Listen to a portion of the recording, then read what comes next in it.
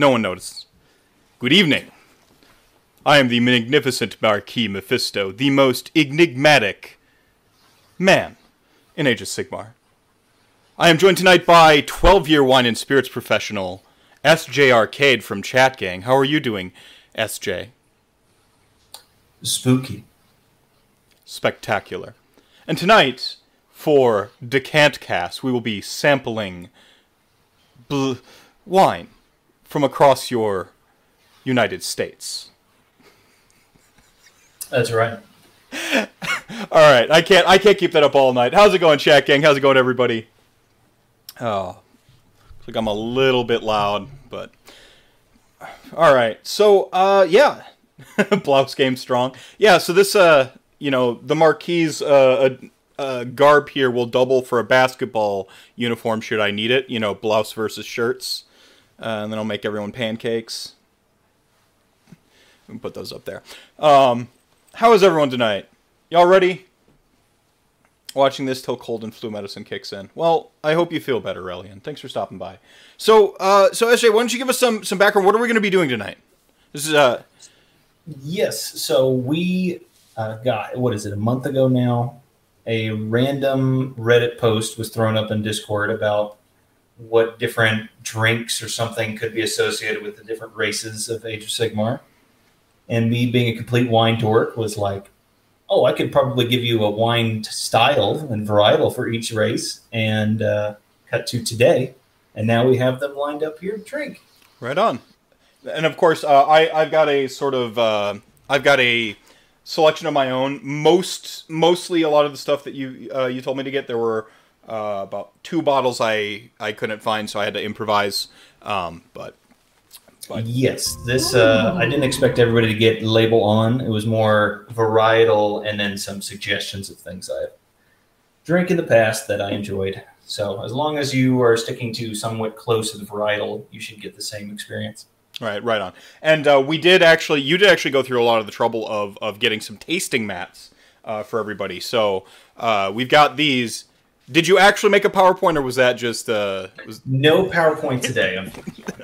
It was slightly a Halo meme at that. Right. All right. So he did, of course, make these tasting mats. If you check my Twitter real quick, Twitter or Discord, I don't know if it's pinned to Discord. Twitter's going to be your easiest way to find it.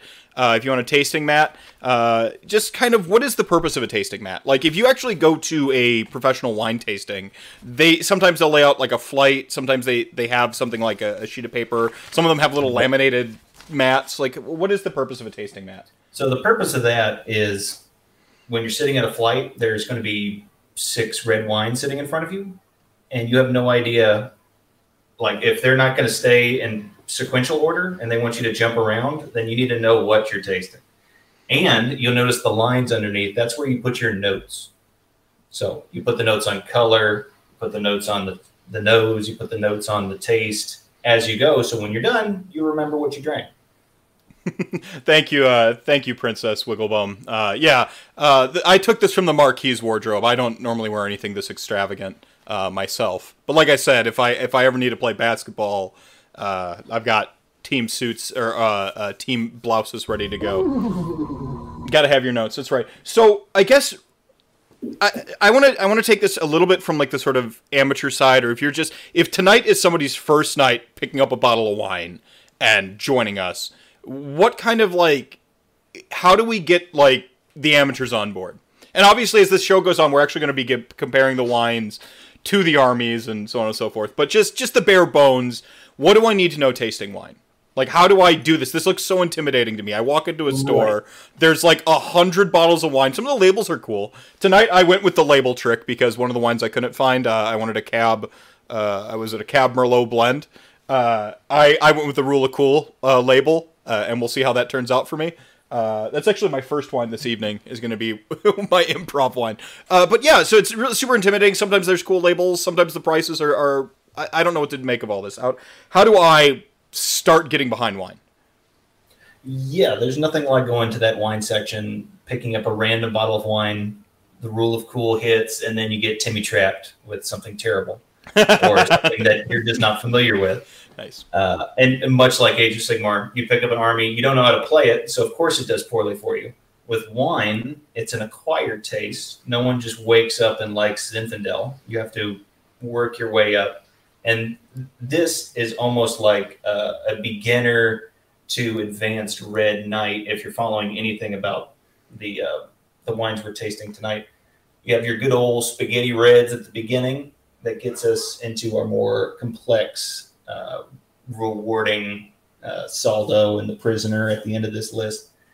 So you'll be able to taste some basic red wines that bang for your buck, perfect. And then as you go on, some more complex tastes. But no one likes wine out of the gate. No one likes, everyone talks about you can't tell the difference between $100 and $10 bottle of wine. Of course you can't if the $100 bottle of wine is the first bottle of wine you ever drink. Of course not. So start low. Get suggestions. Don't be afraid to pick stuff up. Anything under $10 from America at this point is probably pretty good. Yeah. You're probably pretty safe. Stay away from those $2 chucks and you'll probably do mostly okay. Disagree firmly. I just had some $3 chuck on Wednesday or whatever. That was fantastic. It used to be $2. Now it's inflated to $3. Yes, they fired that guy because they weren't making money anymore. So they made it $3 chuck. Oh man, but no, I had a $3 chuck cabaret. It was a full cabbie experience. Like not like a high end. It wasn't complex, but like on the nose. I'm like, boom, I'm drinking cab. But just personal anecdote, $3 chuck is the wine that basically got me into wine. I don't think that everybody is. I think most people, if you drink like $3 chuck, you could really have a bad time depending on where you're at in your journey. But in college, it was Carlo Rossi jugs. My roommate and I would go in on a jug of Carlo Rossi because it was bang for your buck, right? Like we'd both get paid on Thursday. We'd throw in a 5 each or something like that. Hand it to our the guy across the hall who was 21. He'd go and get the orders for all the minors and I'm not going to give any names.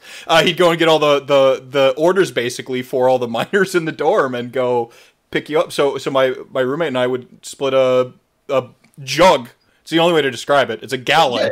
Yeah. The Carlo 3 liter jug, and you were getting, I'm assuming, the Burgundy or the Burgundy usually. Yeah. Yes. So you are familiar with what Burgundy actually is? No. Pretend I don't. Okay. So not to get too nerdy here, but Burgundy isn't a wine type. It's in France, a region of Burgundy. The red is always Pinot Noir. Let's say always is 95%. And then white Burgundy, 95% is Chardonnay. In America, Carlo Rossi was like, Pinot Noir doesn't really grow here. So he just made the American Burgundy, which is Zinfandel. You were drinking Zin. That explains why, as I developed a taste for wine, Zins are still my favorite to this day. Like I'm looking forward to this. I'm looking forward to this Prisoner at the end here. Yes. But the Zins are going to be really where You're going to love both Saldo and Prisoner because Saldo is going to be 95% Zin with some accoutrements for color and flavor. And then Prisoner is going to be a Zin-based red blend. Yeah, so Jugs of Carlo Rossi, fast forward a little bit, and Haywo's dad actually got me a gift for Christmas. He got me some I think it was still $2 chuck around then. He got me some $2 chuck was what Haywo's dad got me for Christmas, and some other like socks and some random stuff. Hey, Rocco, your boy, a shout out to Slap the Bag with some of that Sunset Blush. Let me hear you. And then so one night around Christmas, Lulu and I were hanging around and we ran out of stuff to drink, and it was just us and the $3 chuck. We drank it, had a good night, and we're like, that wasn't so bad. Let's go to a real wine place. So we lived at that time. We lived off Brady Street. Not everyone's going to be notable. So if you go to Milwaukee, there are two main drinking streets. There's Brady Street, which is the hipster street, and then there's Water Street, which is like the sort of touristy drinking street. So we went down to Brady Street, the hipster sort of drinking area, walked into one of the wine places, and we had this fantastic sort of wine like person there. I don't know, like sommeliers. If you drink wine as a hobby, what is there a term for if you're selling wine? Like Just a A wine professional, Wine sales prof- representative. It's yeah. a sommelier is a certification. Right. You have to get it. You Right. can't just call yourself a sommelier. Okay. Right on. Right on. Thanks for clarifying. Yeah. Like, So I am not one.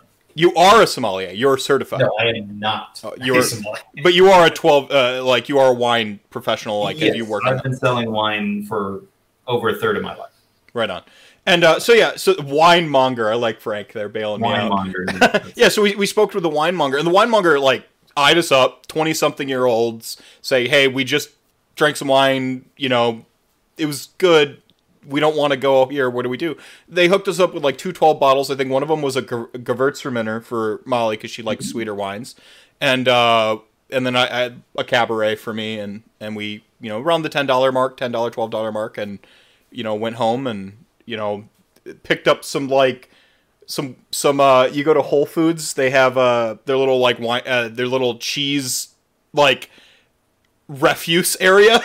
Like it's like when they're chopping up the cheese blocks to sell you like the assorted wedges, they always get these chunks, and they'll sell you those chunks for like dirt cheap. Yeah, the cheese scraps. So we grabbed some cheese scraps, made a night of it, and I have been hooked on wine ever since. Like I've been, I used to be a wino, and now I'm a connoisseur. Exactly. Yeah.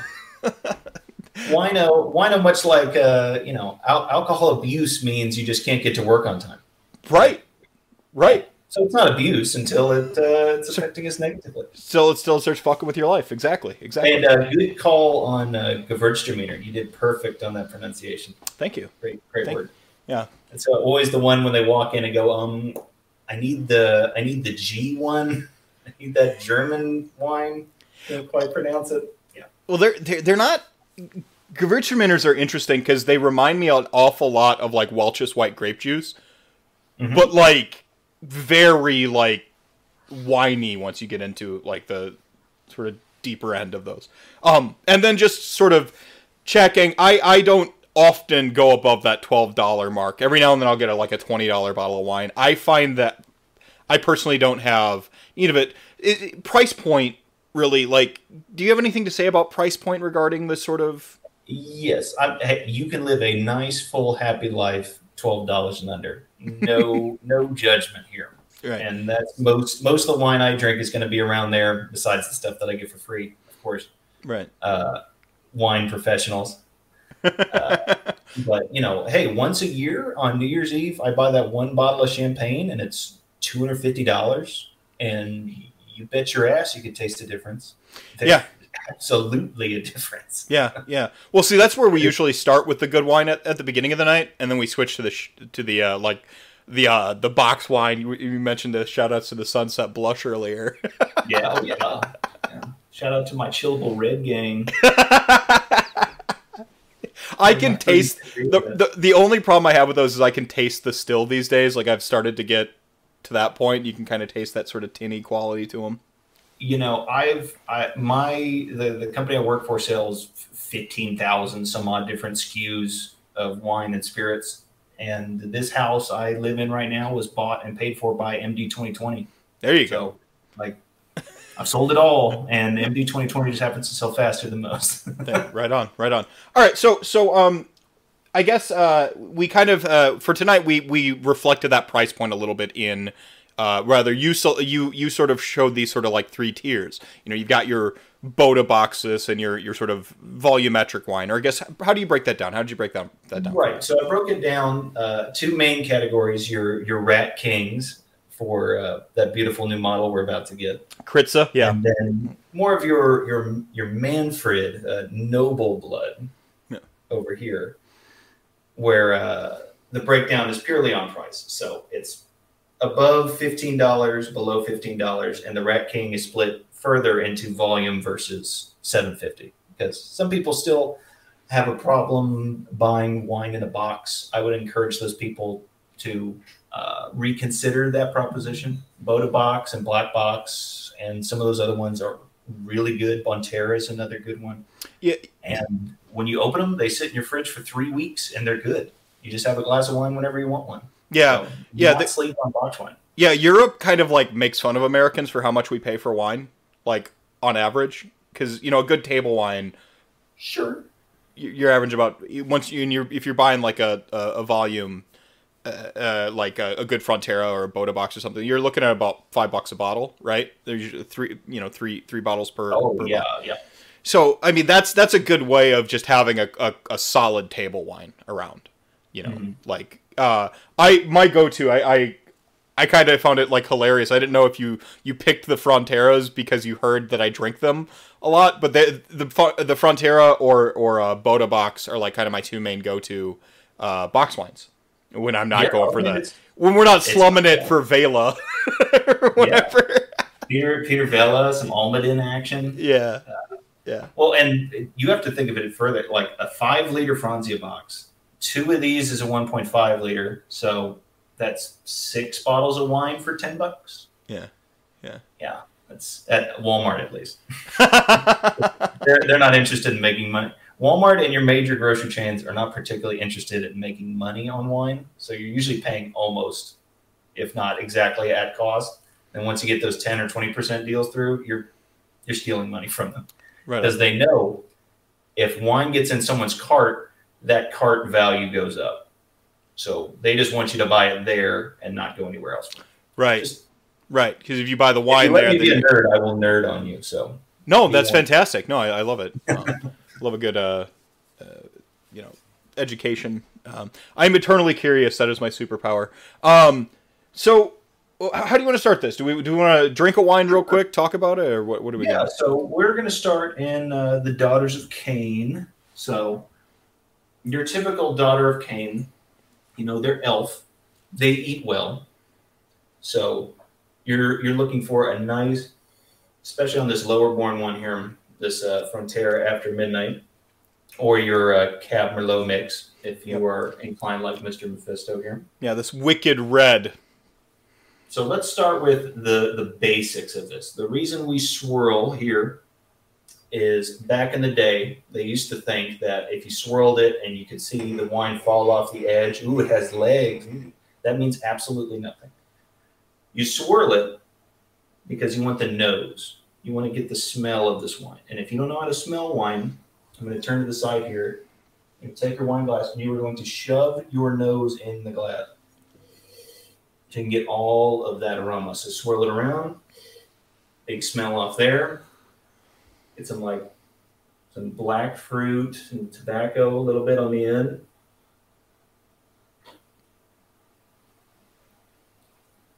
A nice small sip to get your mouth, the pH ready. You get the pucker off this first one. That will go away as we go through here. That's your mouth adjusting to the pH level of the wine. These are reds. They're higher in acid, so they're going to pinch a little bit on the beginning.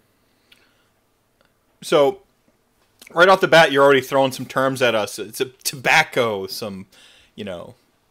Right. And this is where everybody gets into trouble here. Because the way you learn what things taste like and smell like is literally sitting in a room with that stuff and the wine. So they've sat me in rooms with white wines, and here's candied peach and here's fresh peach. Taste the difference. Smell the difference. Here's tobacco. Smell this, smell that. And then taste the wines that are with those flavors. And that's how you kind of build that catalog. Wine is a learning process. And as you smell the stuff, taste the stuff, you don't need to know that it smells like tobacco. All right. I'm gonna throw this out. Like spaghetti red. It smells like a spaghetti red. Right on. So I'm going to throw this out here, and you can disagree or elaborate as necessary. They've done some studies with basically sommeliers get very good at identifying this because, like you said, it's a learned skill. Like anything else, you sit there, you practice this, but there's no real correlation between a particular scent and a particular quality of wine. No, and it's all in the eye of the beholder. You smell stuff, I smell stuff. They try to go for specific things, and you'll be amazed if you open up if you open this wine up on Google and you read someone's description and then you taste it as you're ready, you go, oh yeah, now I smell that. Right. Oh, now I taste that. And how much of that is this, and how much of that is your brain turning it into that? Right. When there's a science to this sort of confirmation bias. This is the difference between if I hand you something and I go, smell this. I go, what does this smell like? As opposed to, does this smell like bananas? If I say, does this smell like bananas, you're going to smell bananas. Is he trying to mic the wine? I don't think so. Testing. No, and the reason you swirl between is because smell particles are just sitting there, the little particles of wine you can smell, and as you breathe those out, you deplete the glass. So you need to refresh to get that smell. Well, because, I mean, your sense of smell is essentially like a half a sense associated with your palate. That olfactory sense is connected to like your sense of taste. So by giving yourself that like experience of the sort of effervescence of the wine, you're also just sort of helping yourself enjoy what the wine tastes like. So breakdown here. This is like a $4.99, $5.99 bottle of wine. This Frontera.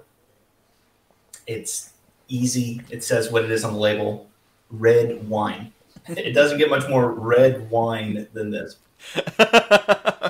Yeah, I went with the Wicked Red.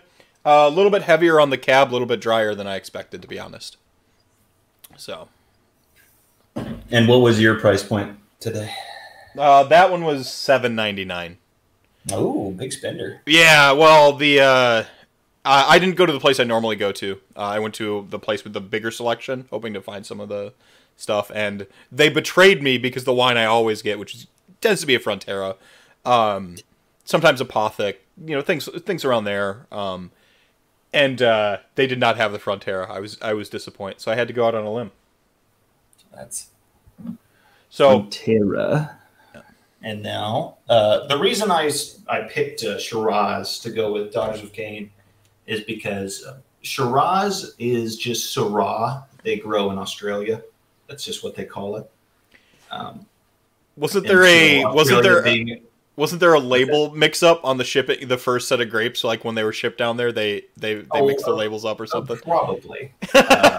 So like they called wine has a mostly accidental history along with most alcohols. Like the reason port exists is because they shipped wine and then came back and they were like, "Oh, that tastes interesting," and so they just started aging it on boats. Whatever. So we're drinking a Shiraz or a. I substituted today because I could not get my snake charmer. Wouldn't you know it? Bought it for research. Went back to get it. They had cut it from the set. Oof. Story of my life. But Shiraz is like, especially the snake charmer, really easy red wine. Shiraz is the wine that put Yellowtail on the map because it applies to those Merlot drinkers, those red drinkers. Looks like Mr. Meth's camera is starting to get some of the wine. Yeah. So you per your sort of your instruction, I went with a Petite Syrah. You picked up the Spellbound. Oh no, you got the Crusher. That's Crusher, right. Yeah, Petite. So Syrah. is it a Syrah or a Petite Syrah? Petite Syrah. Beautiful. Okay, so Petite Syrah is a strand of Syrah grape that is petite. It's in the name. So what happens is, because wine grapes, you can't take Welch's grapes, those big giant grapes, and make that into wine. It's not going to taste very good. Ooh. The wine you get is these little tiny, tight clusters of grapes, and that's because the less water that's in the grapes means you get more sugar, you get more skin contact, you get more all of the goodies and beautiful things that turn into wine with less water, and that's how you get stuff like this. Petite Syrah is particularly small wine grape, which is, if you're using your tasting map and you put your glass at an angle here, you put it over your piece of paper here, and that's how you get your color. So you notice this one is pretty dark. You can basically barely see some of those lines on your page through there. And that's because Petite Syrah, being smaller, is mostly skin. So more skin means more color. And that's why Petite Syrah is usually used at the end of a wine. Like it'll be Cabernet 90%, Petite Syrah 10% to give it a little more like a punch. Yeah. So what the hell do people mean when they talk about tannins? Tannins is skin. And so the more skin contact you get, to physically feel tannins, you take a wine like this.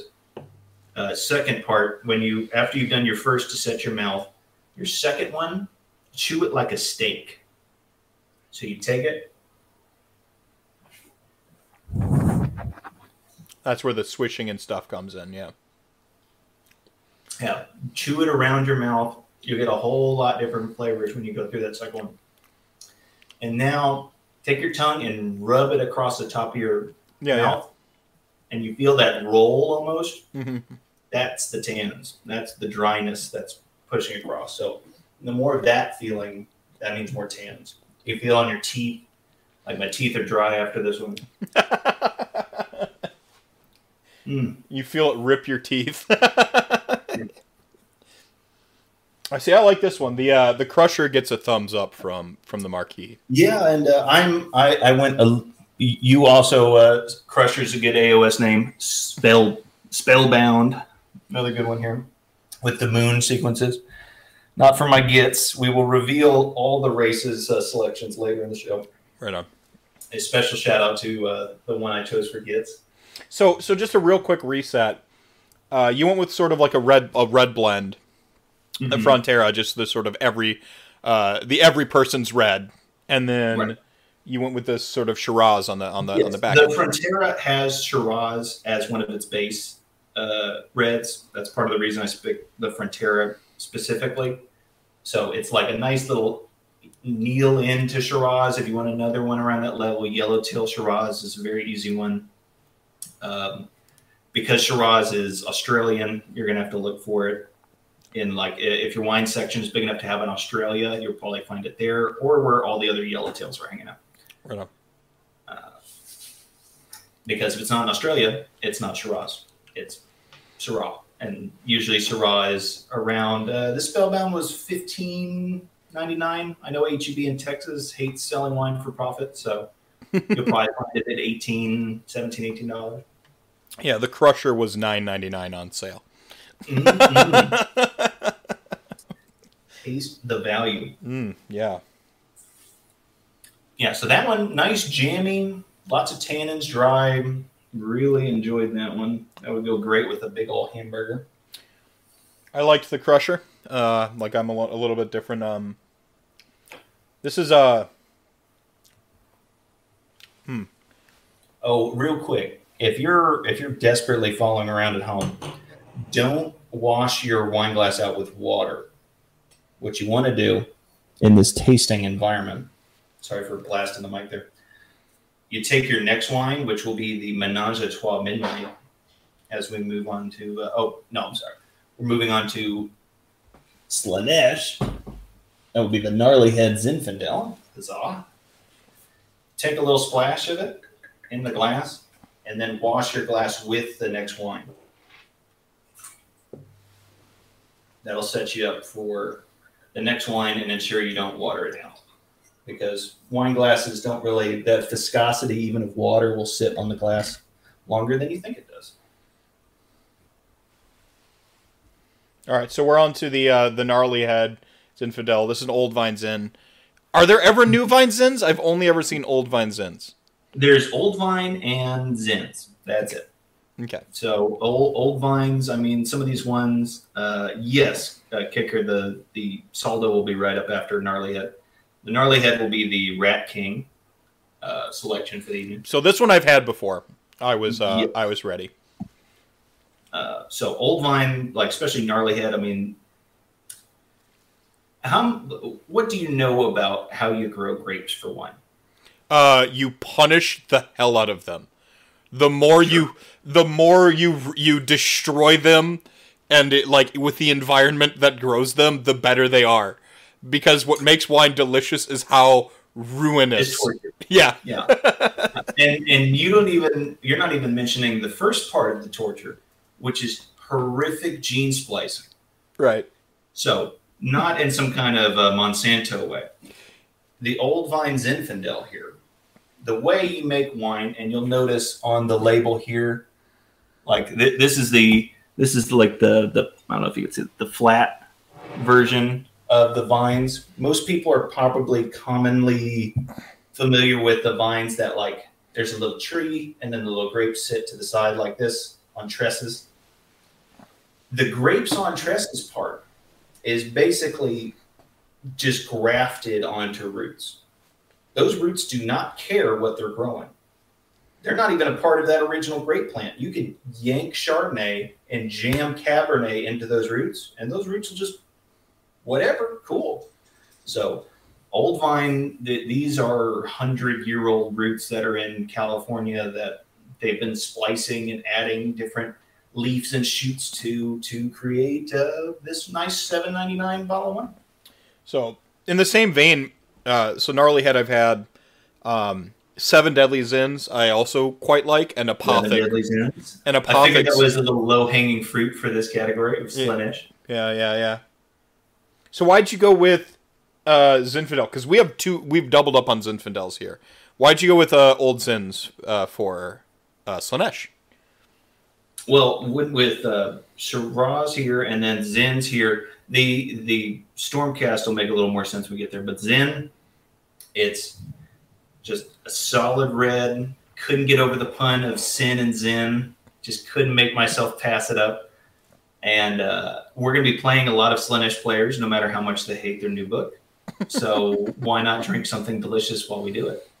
And this is a full body, nice red that. Let me see how Gnarly's tasting this evening.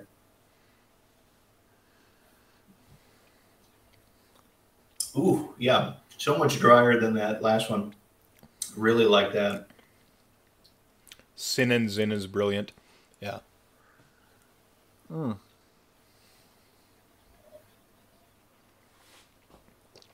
You'll note that I'm off the headset tonight, everybody. I'm wearing my old headphones, and I've got my table mic again.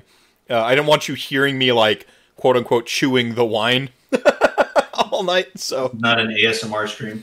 And this is, yeah. I love this. Kicker's getting some spoilers on Saldo. Don't you worry. We'll get there. Damn, this is some sexy vines. Or some sexy vibes. And sexy vines, I suppose. How's it going, Hades? I hope you all are dressed up comfortably, looking sexy, looking fine. You taste just the punch difference between the Syrah that was like nice, light, dry, quick finish, and then this Gnarly Head just bang, punch right in the face. And it stays with you. That's why I love the This isn't so. This one's not quite as peppery as some of the Zins I tend to really like. This isn't a very peppery. Where do Zinfandels? So they tend to have a reputation as being a spicier or pepperier wine. Right. How does that come about, or where does that come from? Is that a quality of the Old Vine Zin? Is that yes? That's a quality of the grapes. You know, so it's just their je ne sais quoi that they produce. Oh. Almost spasming due to the flickering lights. I'm so sorry, Soren. You can always minimize. I suppose I should have had a what's it called? A soft seizure warning. Yeah, seizure warning. Sorry, everybody. So I've been hitting the wine in between tastes here. This is water. Sorry, in between tastes here. Sure. How cold is the water you're drinking? It's room temperature, basically. Little colder. That's good because the colder your drink is, the less you taste it. Yeah. Because your taste buds plug up. That's why you drink cheap vodka very cold, right? to hopefully survive your way through it. But with reds, really the only prep you need on reds outside of opening them a little bit beforehand is maybe like if you're at home, you're about to have dinner, 10 minutes before dinner's ready, put it in the fridge. And by the time you put it on the table, take it out and you're ready to go. So it's like slightly below room temperature, but not a big deal. Don't go crazy.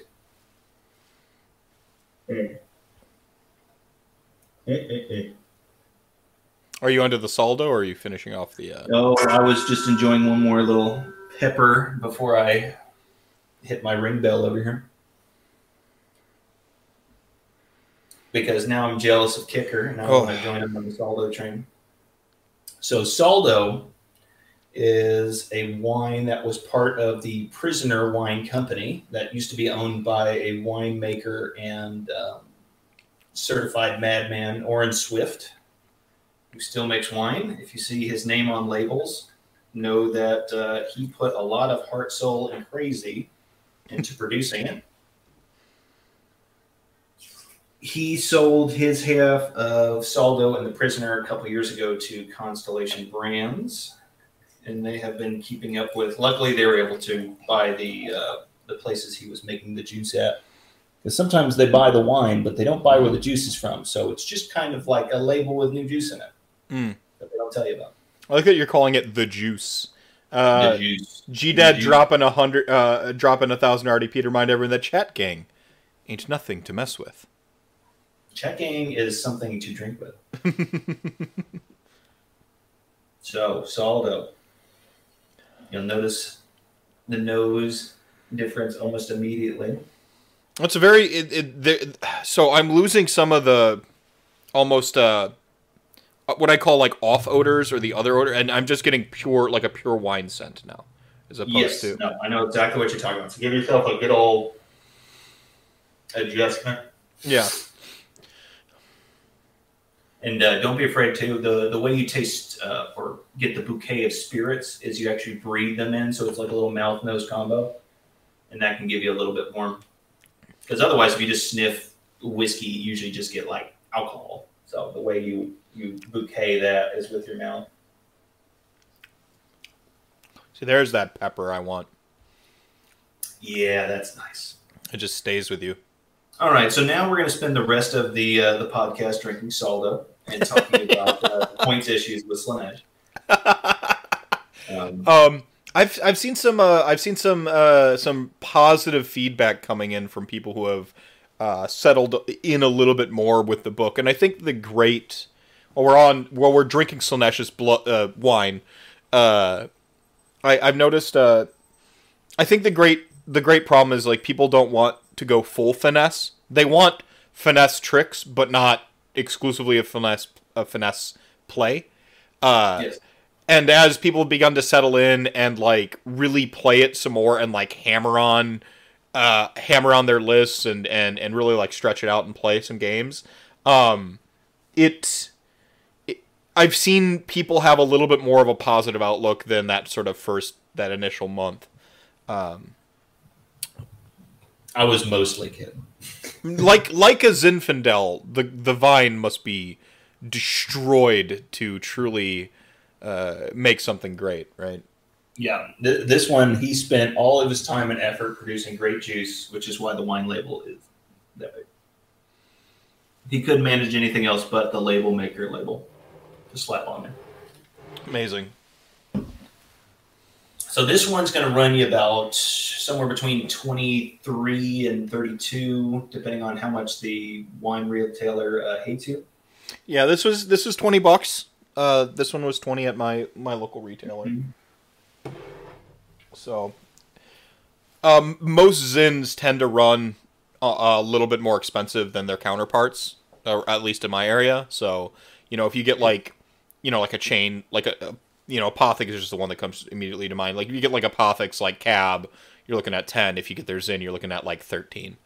So. Right. And it's just it's not necessarily a harder grape to get, but because of the amount of just mashing they do to it, it's a lower yield than Cabernet. And obviously they sell less of it compared to Cabernet, so put a little bit of supply extra. And demand. Yeah, they're Zin is also not a category people compete on. If you can get somebody to buy your Cabernet, that's a lot of pulls versus, occasionally getting a Zinfandel. I'd suggest Zin to the more refined, and I mean that in a way of a practiced wine drinker. So I'm sure if anyone's having their first Zinfandel today, I'm sure they're like, wow, this is intense. This is a trip. Yeah. We went from that Frontera $3.99 wine to this Pepper Bomb. And see, this is just pleasant. This isn't even the pepperiest I have supped. I guess what I'm saying is I could stand a little more excess there, Fiend Bloods. Yes, let your excess go where it takes you.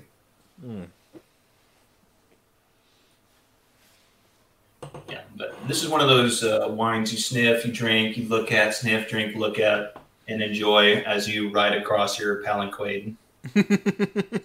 Battle. See ya. Oh, that's right. I'm supposed to drink other ones. Okay. Next. Now, we're on to those dastardly Stormcast Eternals. So I went with big American red blends for Stormcast because they're just a big, they not only just big, but the keyword is accessibility. Stormcast is the thing GW wants to hook new players on. Everybody's starter army, they're everybody's, the first piece of the lore they read is probably a Stormcast story. Most people's first red wine, especially nowadays, is red blends, and especially nowadays, probably Menage a Trois or Apothic. Those being the two gigantic dogs in that market, and they trade first place back every year, back and forth. The Midnight is going to give you a little bit more of those red notes.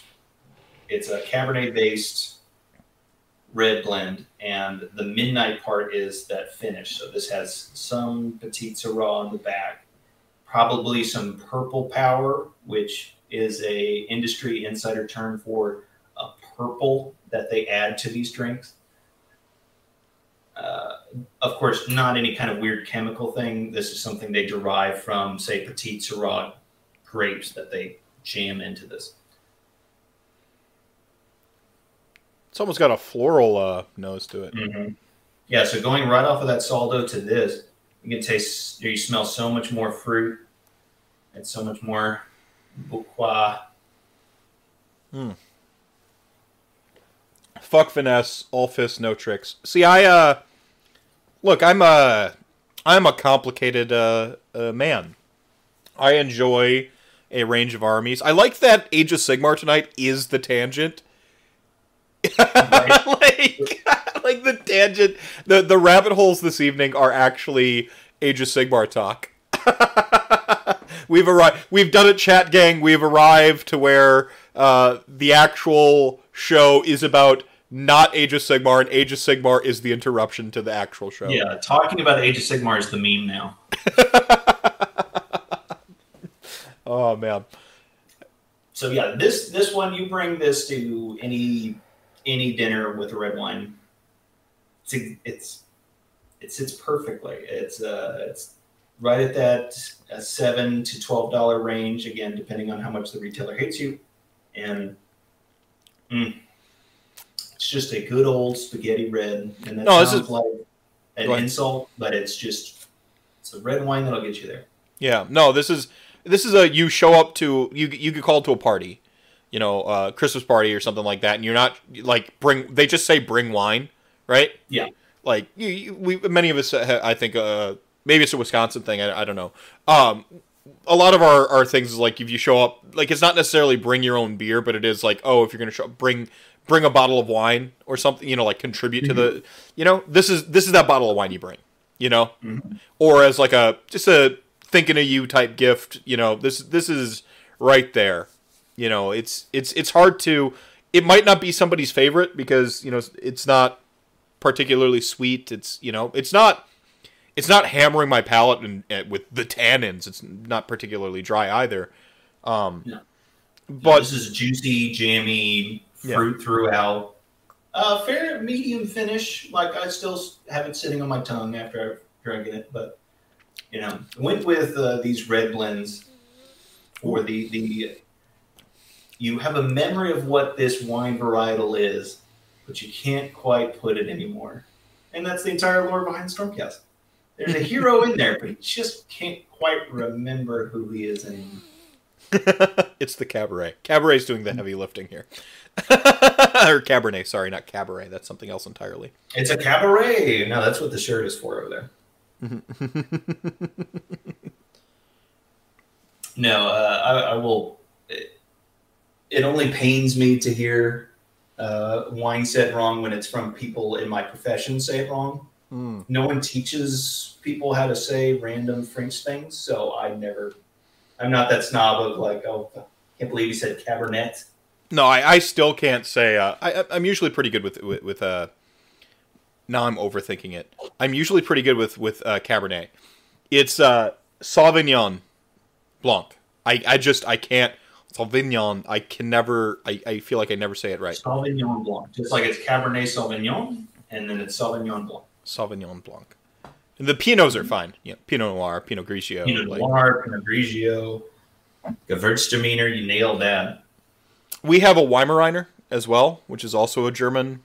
I had like 2 years. Yeah. I had 2 years of German in middle school, so.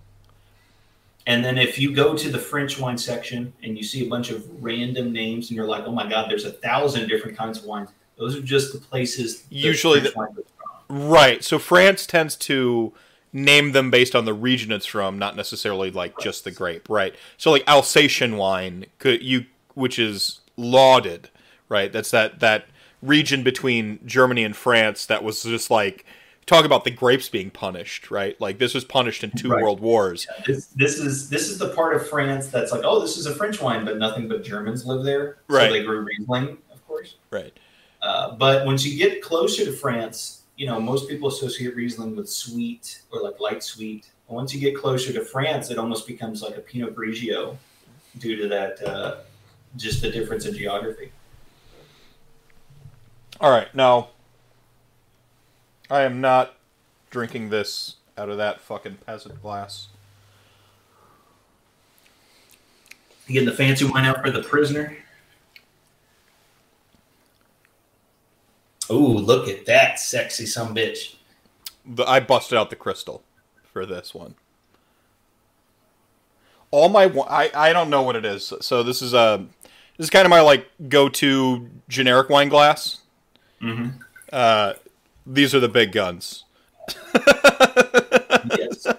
And so another great learning point right here. Why are different wine glasses shaped in different ways? So you have a perfect red wine glass there because you want to be able to get those big swirls. That gives you the big nose. You don't care about the surface area touching the wine because more surface equals the faster it'll warm up to room temperature. Right.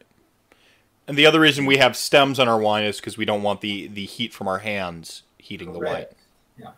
Yeah. No Dracula casual. I'm sorry, I can't help it. It's just What is a man? A miserable pile of secrets. But enough talk. Have at you. Yeah, but don't throw the prisoner because the prisoner's good. So this one, the prisoner again, Orange Swift, Prisoner Wine Company. It's now Constellation and a California appellate, but don't let that chase you off, fellow wine snobs. Still big Zen based, and just this is where some of you might run into like, what's the difference between this Menage at $10 and this one at somewhere between 30 and 50? And that's the complexity. What is complexity? It's a learned skill. It's the party in my mouth right now. And what's that? It's the party in my mouth right now. It's all the flavors being held prisoner by my taste buds. Mm-hmm. Yeah, especially right after that Menage a Trois. A lot of big jam right off the front. Get some like nice vanilla around the center. Yeah, I could drink that all night. And I plan to.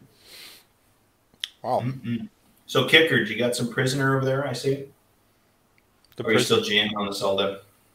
I'm going to switch back to the Saldo after this, just because Molly will kill me if I drink all the prisoner without her. But yeah, the smoothness on this guy. The finish is very fast, but man, it's smooth. Speaking of,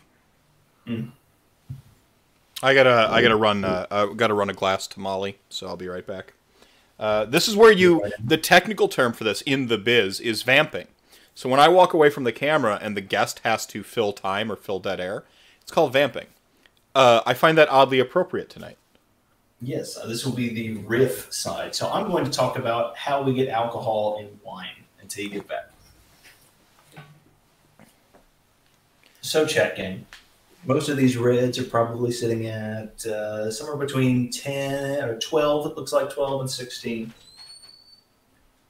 And you're going to find more alcohol in reds because it goes with the drier style a little bit better. So the science behind wine is you throw your grapes in, you crush, you let it sit on the skins, get all that beautiful red wine color, flavor, tannins. Oh yeah, it's better than the Saldo. I agree, but I drink the Saldo more often because it's half the price. Anyways, the crush happens. Get all the juice. You skim out all the sticks and leaves and skin. You just have the juice left. That's when you add the yeast. The yeast sits in there and chews on the top. They swirl it around in the tank to keep it moving and to remove the dead yeast as you get it. It eats the sugar in the wine and then craps alcohol, in the sexiest term I can put it. So the more sugar it eats, the more alcohol it produces. The more sugar it eats, the drier, more bitter the wine gets, and the alcohol doesn't help that either. So the reason your sweet wines like your Rieslings and your Moscatos and stuff can be a little lighter, your 5-6% on some of these guys, is because it sat less time in the yeast, doesn't produce as much alcohol. But this guy, the nice, probably sat in barrel for 8 months, maybe a year. That's also another thing here. Most wines you drink in grocery stores, and by most I mean 99%, you do not age. They're going to last about 3 years in your pantry, and then you need to throw them away. They've already been pre-aged before you got them. This Prisoner was put in barrel in 2019, so it's been alive for 2 years already, and it will, you sat it on your shelf, it will probably last 2 more years maximum. You'll know which wines you can age because you specifically bought them for the purpose. Don't age the stuff you buy at a grocery store.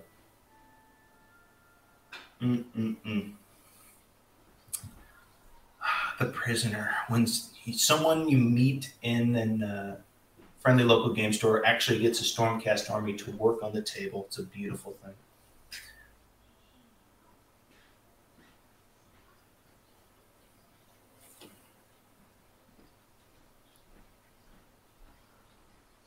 Let's see. We still got Kicker. How's it going? Your glass one. On to glass 2 of the Prisoner. Delicious.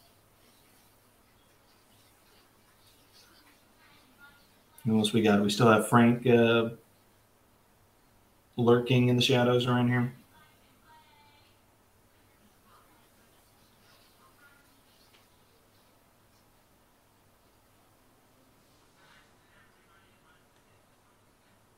Class 3 of the Prisoner. Jeez. You got the wine bong out for that?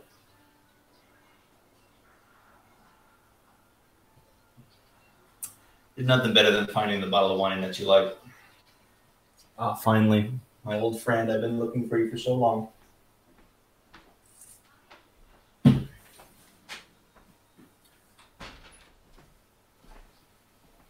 Oh, perfect. It'll go great with that.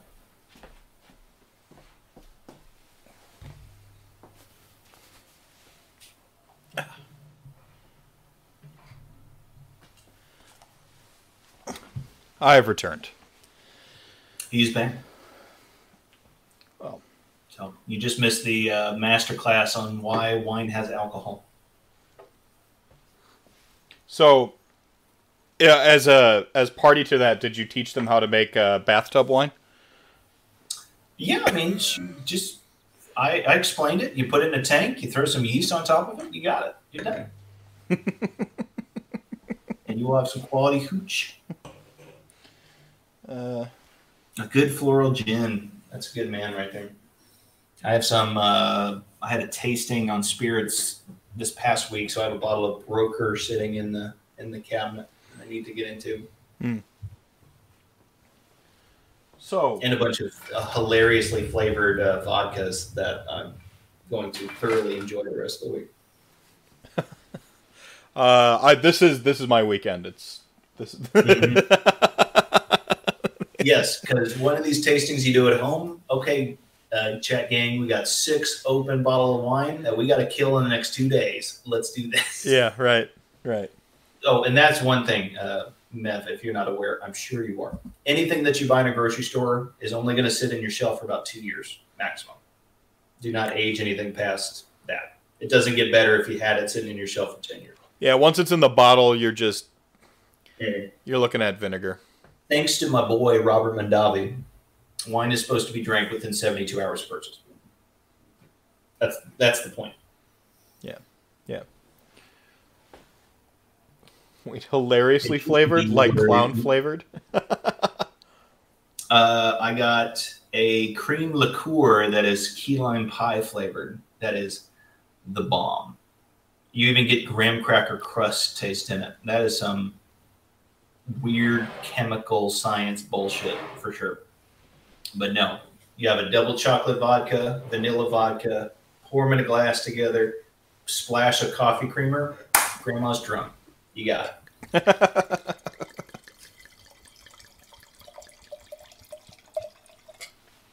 So what about decanting? Usually. So, what about decanting? I feel like the only one I might potentially have to decant is actually like maybe the Soldo. Right. So I wouldn't decant anything that's under $12 because you're just showing off to nobody. Right. And because of the let's call it the structure of the wine, you might make it go a little faster than it needs to. So wine goes bad for 2 reasons. The cork has rotted. Chat gang, if you open a bottle of wine and it smells like cardboard, do not drink it. It's not any good. That means it's dead. That means it's corked. Happens about 1 in 100 bottles of wine. It's fairly common. And anything that has the screw top, that will never happen to. So buy screw top wine.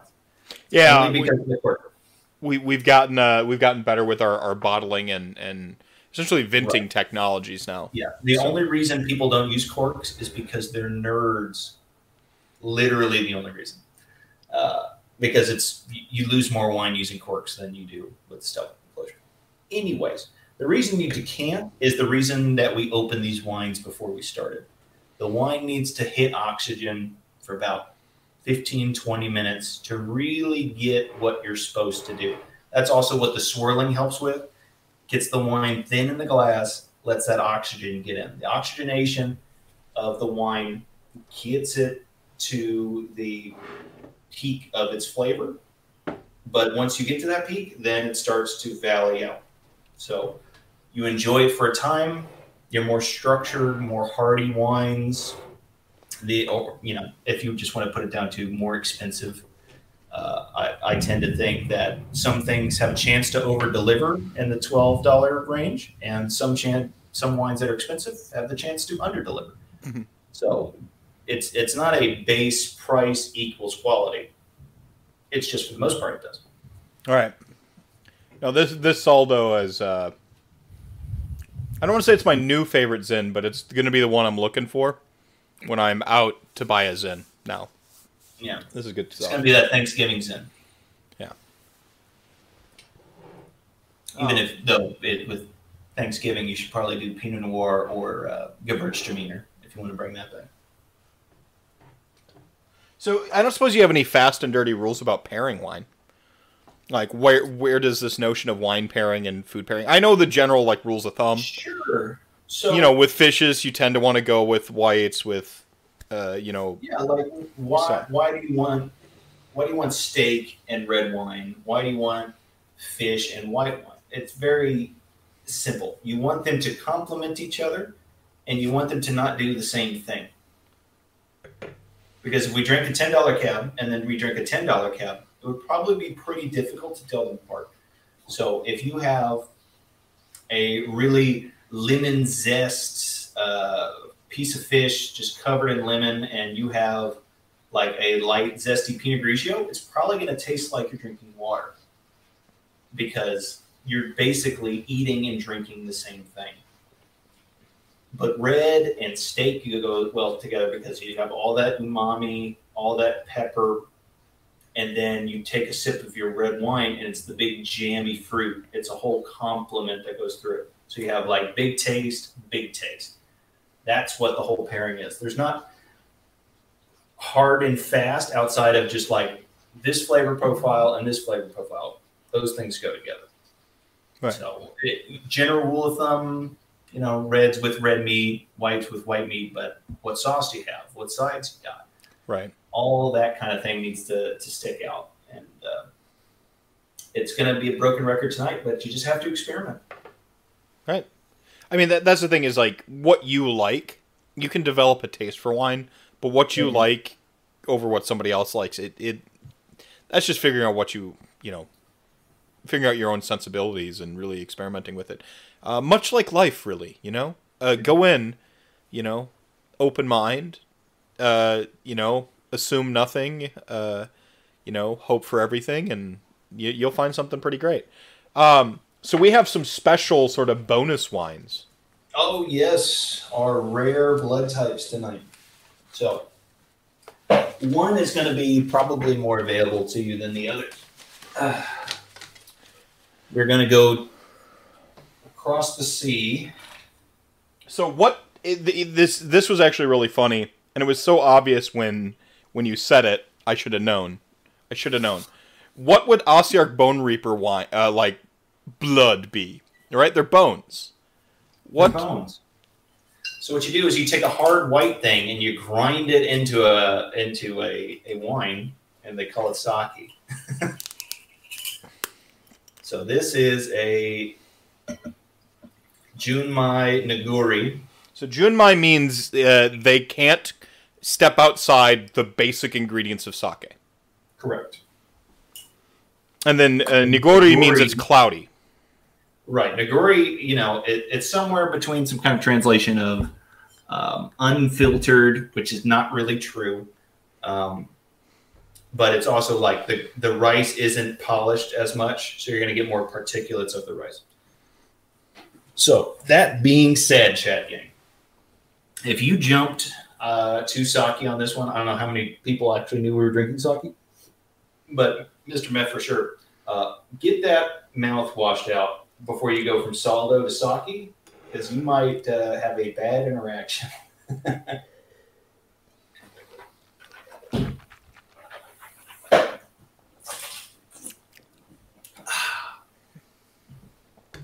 So with a cloudy sake, do we want to shaken not stirred? Like what's the etiquette on? No, but you can see that nice film that we get off of that. No, and sake, it's its own animal. This one, it's even more like you go from starter wines to whatnot. Sake, you kind of have to just jump in because no one's going to explain it to you, and sometimes you're not going to find the same sake twice when you go to the store. Yeah, so. No, it's I like my first couple experiences with sake were pretty bad. Like I got the really it is a different taste. From wine, if you've never had sake before, like they go so one of the things, like the cool things about sort of like a traditional Japanese culture is basically excellence in whatever you do. So like if you want to be the best like crayon artist, then like nail it, right? Like, and it's a stereotype, and it's not nice to do this with cultures. So keep that in mind. But at some point, just the they had rice to make alcohol out of, and I hate rice beer. I don't like it, and so that my first experience with rice wine or sake was like I didn't know what I was looking for. They say it's dry or it's sweet. It should be served hot or cold. Wine felt overwhelming, and I was already like a wine fan. And then there's like a fourth dimension when you get to like sake. Yeah, it's nice that everyone calls it sake instead of rice wine, because one, rice wine sounds gross, and two, because it gives it its own category of like it's just like I'm great at wine, and I'm not really great at jumping into bourbons and whiskeys. Like that's still a category that I'm just not in. I can help you with $10 bourbons. Just like sake, it's its own little category. So yeah, I'm a lot of like banana off the nose on this, at least on mine. Well, you said banana, so of course I get banana now. Damn it. Don't think about bananas.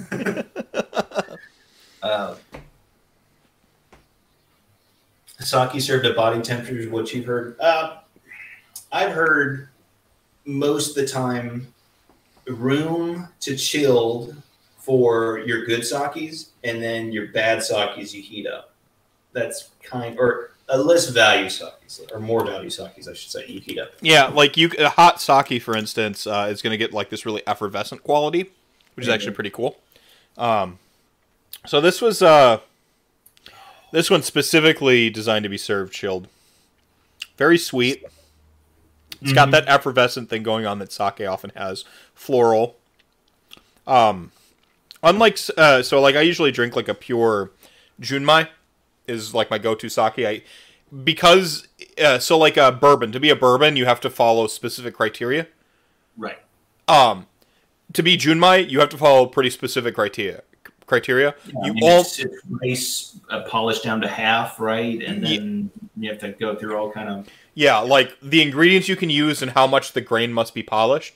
And so you tend to get a pretty good consistency.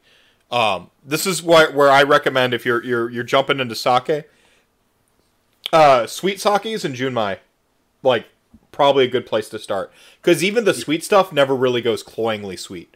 Especially if you're looking at like a Japanese import or something like that, like it's a very Western thing that we like over sugar everything.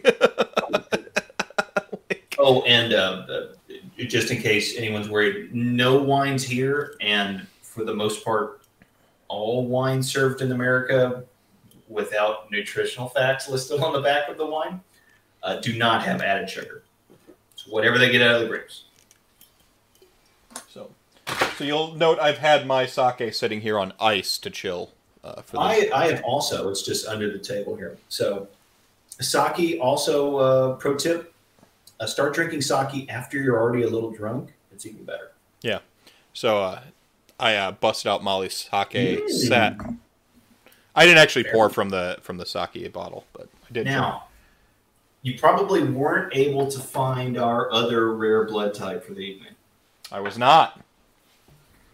Because this special fella is fairly difficult to find because he doesn't have a whole lot of distribution. Because no one knows what the hell this thing is. So, I have pink horror blood here. Some of the rarest and hardest blood to get because obviously when you kill them, they pop into other shit. So, to start at a pink horror is very difficult. This is also sake. Ezeki Jelly Sake. Oh my.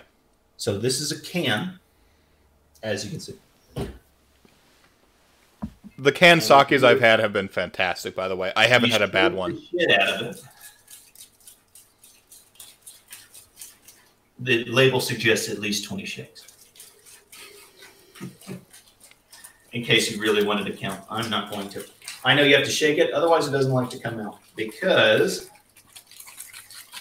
this is basically a Jello sake shot in a can. So it starts out as a liquid. And it has a nice little jelly. The only way to really get this is to taste it, because you'll actually get like jelly forms as you drink it. It's nice and sweet after this ghost sake or OBR sake. So pink effervescent jelly. You get the bubbles as you drink the jelly. It's a great time.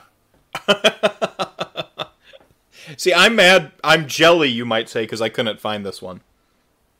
Yes. So another tool of the trade, go to your local liquor store. That's not a chain liquor store.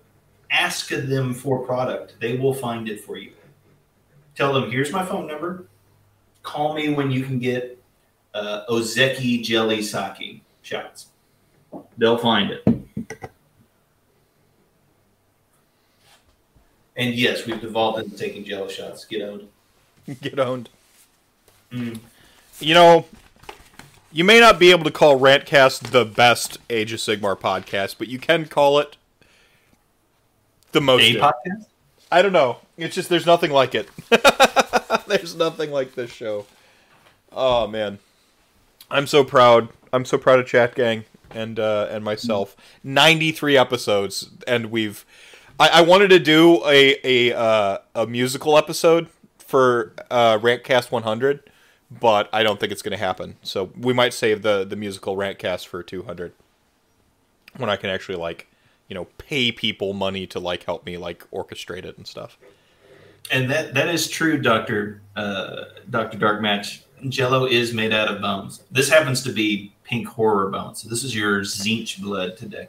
Yeah, I like that there is a parallel there between sakes. So yes, sake is kind of I can almost really substitute it for vodka, basically. I can hear you almost chewing. Oh, it's getting caught in my mouth because it is jelly in here. It's like when you take a Jello shot, and you know how you stir it with the toothpick to get it off the edge. Yeah. Or if you just suck it out like the suckhead you are. Yeah. It's basically that consistency going through. So it's like I'm eating a cup of Jello as I'm doing a podcast, which is ultra professional. It's amazing. It's amazing. But it is super refreshing. It's like drinking a Sprite after all these big reds that we just went through. Yeah. So, yeah, let's talk the big gnarly list. So, do you have access to the big gnarly list? Did you share it with me?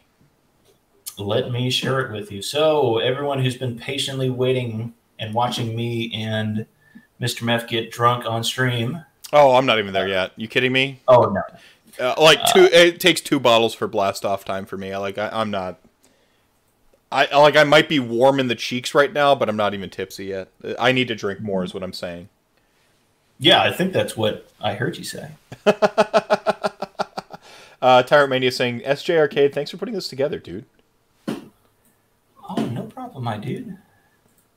No, this is excellent. This is my hope is, as we try to figure this out here, my hope is that people walk away, first off, never be afraid of a new experience. Age of Sigmar, I think one of the greatest things about it is the sort of breadth of community you interact with.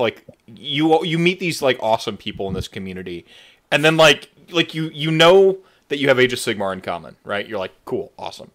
And then you have these little, as you sort of begin to meet people and you discover what else you have in common, that's when you make really, I think, sincere, long-lasting bonds and stuff like that, where you really, I've made more friends in Age of Sigmar. I forget how many years it's been now, but in 1 year of tournament play, I made more friends in Age of Sigmar than I had in the totality of my life and anything else. We're trying to desperately kill Dr. Darkmatch tonight. I'm sorry, with the candlelight. I can turn the overheads back on here. I wanted the ambience. But yeah, I don't know. Part of it is, I think it's where I'm at in my life now. I'm quite frankly, I was kind of a shit in my 20s. Who the hell wasn't? But also, right. I mean, having that initial passion, because Age of Sigmar is a passion game. Right. I'm not to say that people aren't passionate about other things, but Age of Sigmar, you must possess some form of passion, whether it's for the game or the models or your army, whatever it may be. And painted army on the table is work. Right. And let's see. Did you share this with me? I believe so. Oh, is it wanting different permissions? No, you threw it in Discord, so I have to minimize thing. All right. Yeah, I'm gonna expose myself as one of those terrible humans that I don't know why it's become such a thing lately, but I also enjoy Warhammer 40,000 from time to time. Nothing wrong with that. And I also enjoy. I've been Warhammer Fantasy since the early 2000s. And when the shift happened, obviously, Age of Sigmar 1 was whatever that was. But Age of Sigmar is a fantastic game. I still have my beautiful square-based dwarf Bretonnians ogres with my books, and I still play those games, and I play Age of Sigmar. That's awesome. Yeah. I do require access, so request sent. A request should be sent back. I got my phone hidden here behind my beautiful rainbow skull. Smashing. This is the Pride Crystal Skull vodka bottle. All right, so I see Blood Wine Whist, I see High Elves, Orcs and Goblins, Slaves of Darkness. Oh, go to sheet 2. What the what? I don't know why that thing has 2 sheets, but there's a sheet 1 and a sheet 2. Got it. Boom. All right, here we are.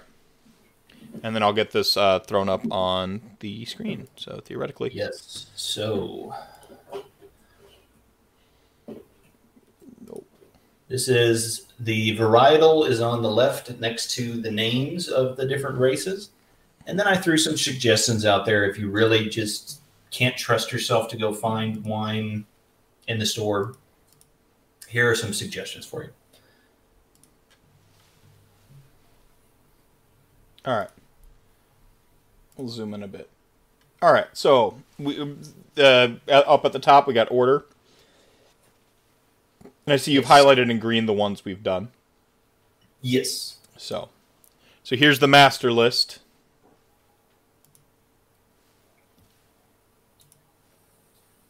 Maximum screen. There we go. That should be... I think everyone should be able to read that, yeah? Chat? Is that good for you, chat gang? On their phone, it's pretty microscopic. If it's a rip-on phone, I can... You know what? Here. Full screen. All right, I'm going to disappear. We're going to disappear for a moment. We'll be back. Make it so. Chat gang, you're still the show within the show. You can't be superseded. What if we throw you up here? There we go. And so some of these wine varietals might look familiar. Some of them you might have no idea. Meth, I'll let you list through them, and if any of them pop out to you as ones that you've never heard of, please let me know. All right, so for Stormcast Eternals, like basically categorically red blends, right? American red blends, particularly Cabernet based. You don't quite know what wines are in it, but you taste some familiar things, which is the whole Stormcast gimmick. Frontera is a fantastic volume option for this. The Cab Merlot blend for them is killer. There's a 1.5 liter that rocks. Get at it. Yeah. Menage a Trois, great one to take to a party. And if anyone enjoyed The Prisoner with us tonight, you'll know that that was delicious. Right on. Fire Slice, so glue wine. I don't, Glühwein. Glühwein is Christmas wine. Okay. So this one you traditionally drink at wintertime because you put mulled spices and in a saucepan and you warm it up and you drink the wine warm, like almost hot. And it's a nice, hearty, thick red wine with mulled spice. So I figured Fire Slayers, they're thick, they're warm. Perfect. Match made in heaven. And they all kind of look like Santa Claus. So is that like what do they call it? Mulled wine? Like mulled wine is... Yes, that's going to be in that category. So okay. You'll probably see it during the, like after Thanksgiving hits, you'll see the little bottles with like Christmas scenes on it. That's usually Glühwein. KO. Port. Tawny port. Specifically. Tawny port. Well, there are sailormen. And so there's different types of port. Right. And so I only loosely understand this. What are the different types of port, and why is Tawny Port the one we go to? Well, Tawny Port, I like it because you can throw it in some particularly good mixed drinks that I like. Most of the time I go for your straight standard port, but like the Fonseca here is just going to be your Porto port. You know, port is its own gimmick, much like sake or bourbon, where, you know, if you went and tried a glass of port right now, it would probably be a little shocking compared to these because of the big jammy sweetness. They're hard hitting. I often see them as like aperitifs or desserts. Like you drink the port after the meal, right? Or, This is your dessert because of the it is a whole different consistency almost versus wine, and they're usually hitting at like 20 to 25%. So you need to like sip that thing. Tyrant Mania, the wife just gave you a look for mixing port. We're at the all sorts part of the evening, I see. Port. So Fonseca, they sell both a volume and a 750, and this. Port is so interesting because, you'll go to if you go to a nice steakhouse, and they give you the dessert menu at the end, and it has the list of where you see the brandies and your ports. Here, sir, here's your brandy port list. You'll see things like 150-year-old brandy at $100 a glass, and then you'll see a 40-year-old brandy at that, and then you'll see a 150-year-old port at like $15. Like, why is that exactly? So you'll be shocked to know there's a lot of kayfabe and trickery in labeling, much like in bourbons and whiskeys, much like in everything with alcohol. As long as you have like a drop of 150-year-old port in the port, it's 150-year-old port. So that's how you get, you take your one barrel 150, you take your little eyedropper and you put it into another one. Oh, boom, I just made a whole bottle of 150-year-old port. Water into wine. Beautiful. Nice. And that's how you get that, because you'll go to a store and you'll be like, wow, 40-year-old port? And it's like $15, $16? How did this 40-year-old wine get? It's because it's not all 40-year-old wine. But don't let that fool you. It's delicious to be sipped after a nice dinner. Experience something new. Go get you a port. Does it sound like a scam? It's a scam. Does it sound like a scam? It's a scam, man. See, as we're talking here, I'm curious what your perspective is. Like, what crazy trivia you know about Prohibition, just having been in the circuit. Oh, I mean, obviously, I mean, if you're on the international audience, you're not necessarily familiar with American Prohibition, but it was a bad idea. It's one of those, you tell somebody not to do something, and then they're going to find a way to do it, even if they didn't want to. Well, this is how we have NASCAR now. Stock cars were essentially the reason we have NASCAR, the reason that my people, why Italians were ingratiated into our society, is because we had the booze, so everybody liked us. They used to hate us and wouldn't let us get jobs before Prohibition, and then once booze became hard to get, hey, look, the Italians are here to save your day. Yeah. So, a lot of people in California, because a lot of these vineyards that are famous now were alive before Prohibition. They existed because they would make medicinal wine and communion wine for churches, and everyone knew it was a scam. Everyone knew that it wasn't going to last forever. So if you could just hold on for dear life, you were going to make it to the other side.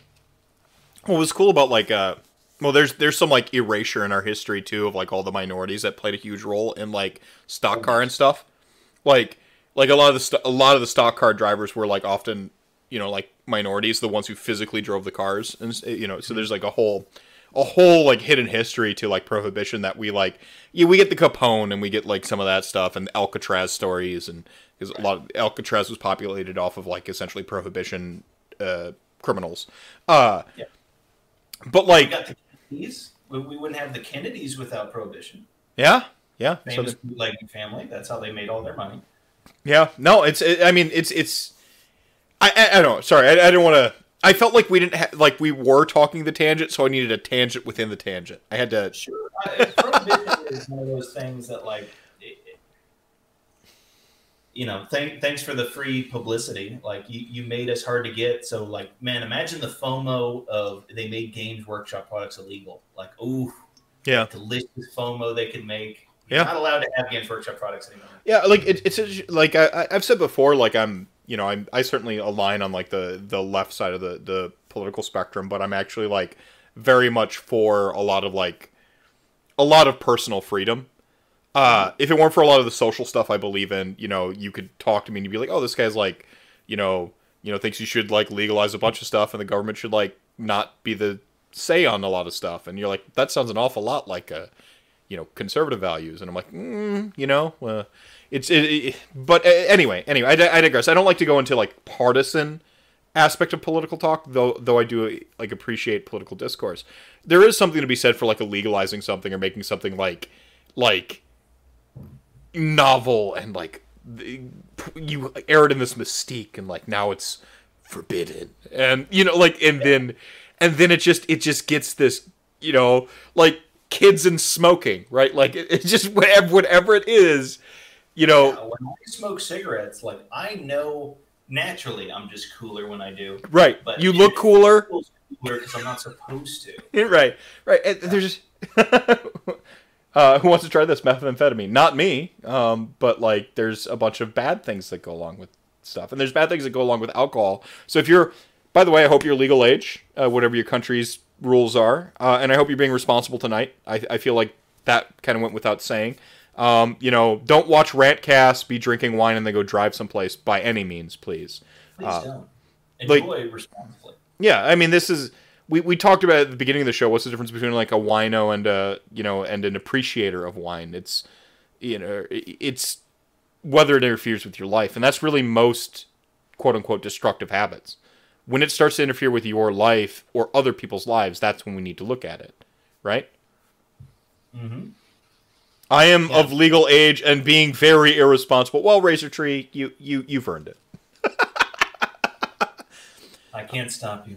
All right, sorry about that small tangent. I'm trying to put tangents in here when the whole show is the tangents. All right, so Karajan overwrote Sylvaneth. Okay, so Cab Franc. Cabernet Franc. So this fella is usually in mixer, but by itself, really dark, really like a woody, powerful little wine. Oh, and the reason all of these are red is because blood is red. That's the entire gimmick of this. So that's why you'll see some like mead isn't on here. I saw that for Cities of Sigmars because I cut myself down to just red varietals. Right. So blood is red. The whole joke being we're celebrating Soul Blight by, if you were to go through and drink the blood of your enemies, and here are your enemies on screen, what would their blood taste like? Yeah, or your fellow follower of Khorne. Yeah, I saw you had the Khorne emblem out there, like, very prominently featured initially. You've got a wine glass in front of it now, but... There you go. Nice. Yes, Cab Franc, probably one you haven't run into a bunch. Coco Bon is the brand I put for Rat King. That's going to be really interesting because they formulate it in a way where you actually get a lot of chocolate notes at the front. So you get like a big cocoa bean flavor. Heavily suggest it's fun. There are some chocolate wines. I would avoid those because some of them are very strange. As much as they look like delicious chocolate milk, they do not taste like delicious chocolate milk. Well, there's Choco Vine, right? It's rated at 90 points, and like we didn't talk about the like rating scale of wine because it's So what, they bought the half-page ad in the Spectator? Like the Oscars, it's political, right? Like, Choco Vine is rated at all, but if you go into wine ratings, like 90 is bad. Like it's basically a 1 to 10 scale, like starting at 90, and no one gets 100. And to even be rated, go ahead. It's funny. There's this one. It's escaping me right now. But it's this one Spanish wine that like they'll come out with this $15 bottle of wine and boom, it's a 98. I'm like, man, how does this thing get this score? And then I drink it and goddamn, all right, 98, sure, fine. Idneth Deepkin. I went with much like their Elven Soul Kin is a red blend Syrah. So this was also an excuse to get one of my favorite wines on there, which is the Red Schooner. I think they're on voyage number 9. This is a Malbec blend. They bring it from South America and produce the wine in California. And it's from Camus. Oh, really fantastic stuff. Do yourself a favor. It's probably $50 to $55 a bottle. It's delicious. You'll love it. And if you're stomping elves, riding fish, it's a perfect time. See, I want to say I want to live in a world where, like, yes, drink beer at the tables, for Warhammer, but I want to live in a world where, like, you have like a little wine cabinet with you, like a little wine wet bar. You show up. And maybe you have like the little 250 ml bottles or whatever, like the small 187s. Yeah, 187s. Yeah. You show up and, like, depending on whom you're fighting at the table, like, you pull out the bottle of their blood. And Razor Tree, you're 1,000% correct, but you forgot one. You forgot Soul Blight on your list. The Spider-Man pointing meme with Kane, Korn, and Marathi, and Soul Blight.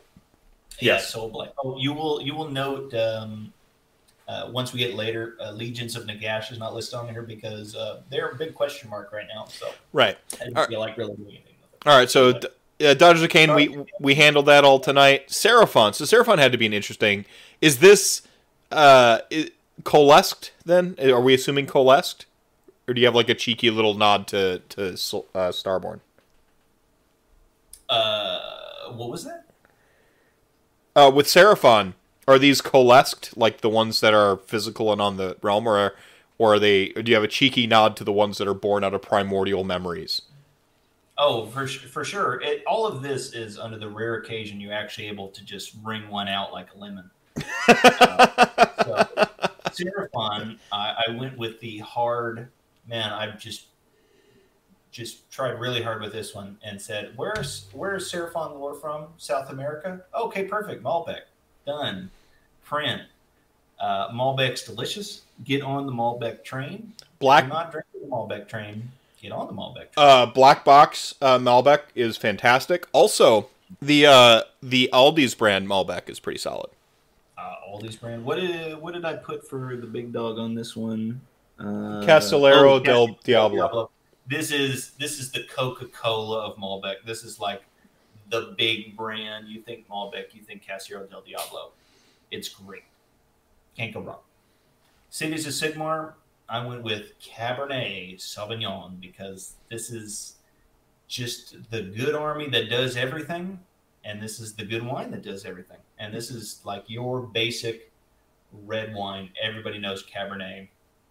Everybody knows these models in Cities of Sigmar. They're classics. Yeah.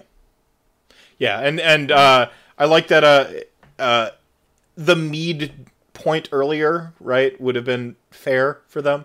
But mead is also, you're talking about mead is like a subsection of wine in and of itself. Like sake is like fourth dimension, mead is like fourth dimension, where they have their own conventions too. And if somebody wants to know why all this stuff is wine, it just means they fermented it in yeast and produced alcohol. That's the reason the same. You can't say the same for spirits is because they distilled them. It's a slightly different process, and by slightly I mean completely. And beer is different still, right? Because you have to malt it. There's a whole process. I used to brew beer for a while, and I'm like, wine is easier but more expensive because you have to like Wisconsin sucks for growing wine, so you'd have to like import your vines or grapes, and then specific spots. And it's funny if you look at the. Although we do have good frost wines, so go on, sir. What's that? Finish your point first, and I'll talk about. If you look at the lines on the earth, if you go from California, the Napa Valley region, and you follow the line all the way across, you hit Bordeaux. They're the same level of the planet. And that's why they produce basically the same kinds of wine so well with each other. But you have people who see these name brand wine varietals like Cabernet, and they come to Texas, and they try to grow them here, And obviously, we're not California, we're not France, so it doesn't grow as well. There are some areas that can produce. One suggestion for this: we can produce what Spain can produce. We're great at Tempranillos and things like that. But if you grew a Pinot Noir in Texas, it's going to taste like shit. It's too hot. It needs to be cold and wet and sad. Wisconsin. Yes. So Wisconsin can grow Pinots. Huh? What? Not too cold. Don't worry. Climate change has like solved the too cold thing. We only get cold 1 month now. Hades, the death god, is explaining the story of Casillero del Diablo. Yes, they wanted to stop people from stealing the wine in the cellars, so they told everyone in the town that the devil lived in the cellars. That's hilarious. And people stopped doing it. That's amazing. That's actually really awesome. What great trivia. What I was saying before is, are we going to see? I'll ask the question if we're going to see it. Are we going to see any like frost wines or anything like that on this? Not on here because one, they're normally white wines. Okay. But the frost vines is emerging, so specific and interesting. Yeah. Yeah, they're emerging. They're emergent. They're weird. They're kind of, they remind me of ports, but they go in a different like they go a different way a little bit, and they're always super expensive. But like, and that's because it's almost a noble rot, and that term is wine made from raisins, basically. So instead of that grape survives these harsh winter environments, kind of freezes, unfreezes a few times, so it's just this shriveled mess. Again, torture. And so you get so much less juice out of it. And so it's just sugar and these skins. And so they squeeze it together into usually smaller format bottles. And they're usually a little bit more expensive, but they produce some really sweet, thicker wine. I've never had a bad one though. Every time we go to like these wine tastings, and so Wisconsin, like the best vintners in Wisconsin, they import their grapes and then they distill, they actually like they ferment the grapes and they blend them, and those are the best wines we kind of get, because the ones who grow their own grapes tend to be like, I mean they don't taste very good. Like I don't know. I suspect we could probably do some Pinots decently though. We're a cold swamp. That is Wisconsin's climate that has been terraformed. It's a cold swamp. Yeah, it's just the difference in, does it snow there a lot? Yes. Then no. Once you got snow, it has to get really, it's not about being cold, it can't get too hot. So if you're ever really above 85 too much, then you're probably too hot. But if you freeze, you're too cold. That's why Pinot Noir is hard as shit to make and make well. That's why Washington and Oregon are killing it. It's a perfect spot for it. Because Washington has the Pacific Northwest current that keeps them temperate, and it's such a unique wine region. Nice. All right, so it's interesting because the regionality of wine is like very important to like how good it comes out, and like it's everything. It's if you don't start with the right place, you can give any artist crayons or finger paints, and like if they're really great, man, you could maybe pull something out. But like if you don't have the right tools, if you don't have those grapes in the right spot grown correctly, it's really hard to make a good wine. Right on. So then LRL, rosé, interesting. Lol. Well, so is it because like rosé is like kind of like the new fad in wine? That is true. Rosé is really an up and coming category. I picked it because they've purified their bloodline to the point to where there's barely any blood in it. It's pink at this point. Yeah. Well, like rosés are interesting as categorically, because like you can have like the really good rosés I've had have been Pinot Grigio rosés, but like they call anything a rosé because it's like pink and they're trying to sell it.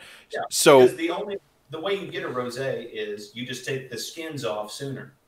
Like wine, you crush it, sits on the skins, sticks and leaves and whatever the hell they got out of the ground there. and until it turns red, and then they yank it all out. But if you yank the skins out halfway, then it's pink. So you can make any red wine into rosé. The predominant one is Pinot Noir and Grenache are normally the rosés you get. But again, because you can make a rosé out of anything, you really have to eyeball what the wine says it is. So if it's a rosé of Pinot Noir, it's going to taste different from a rosé of Malbec.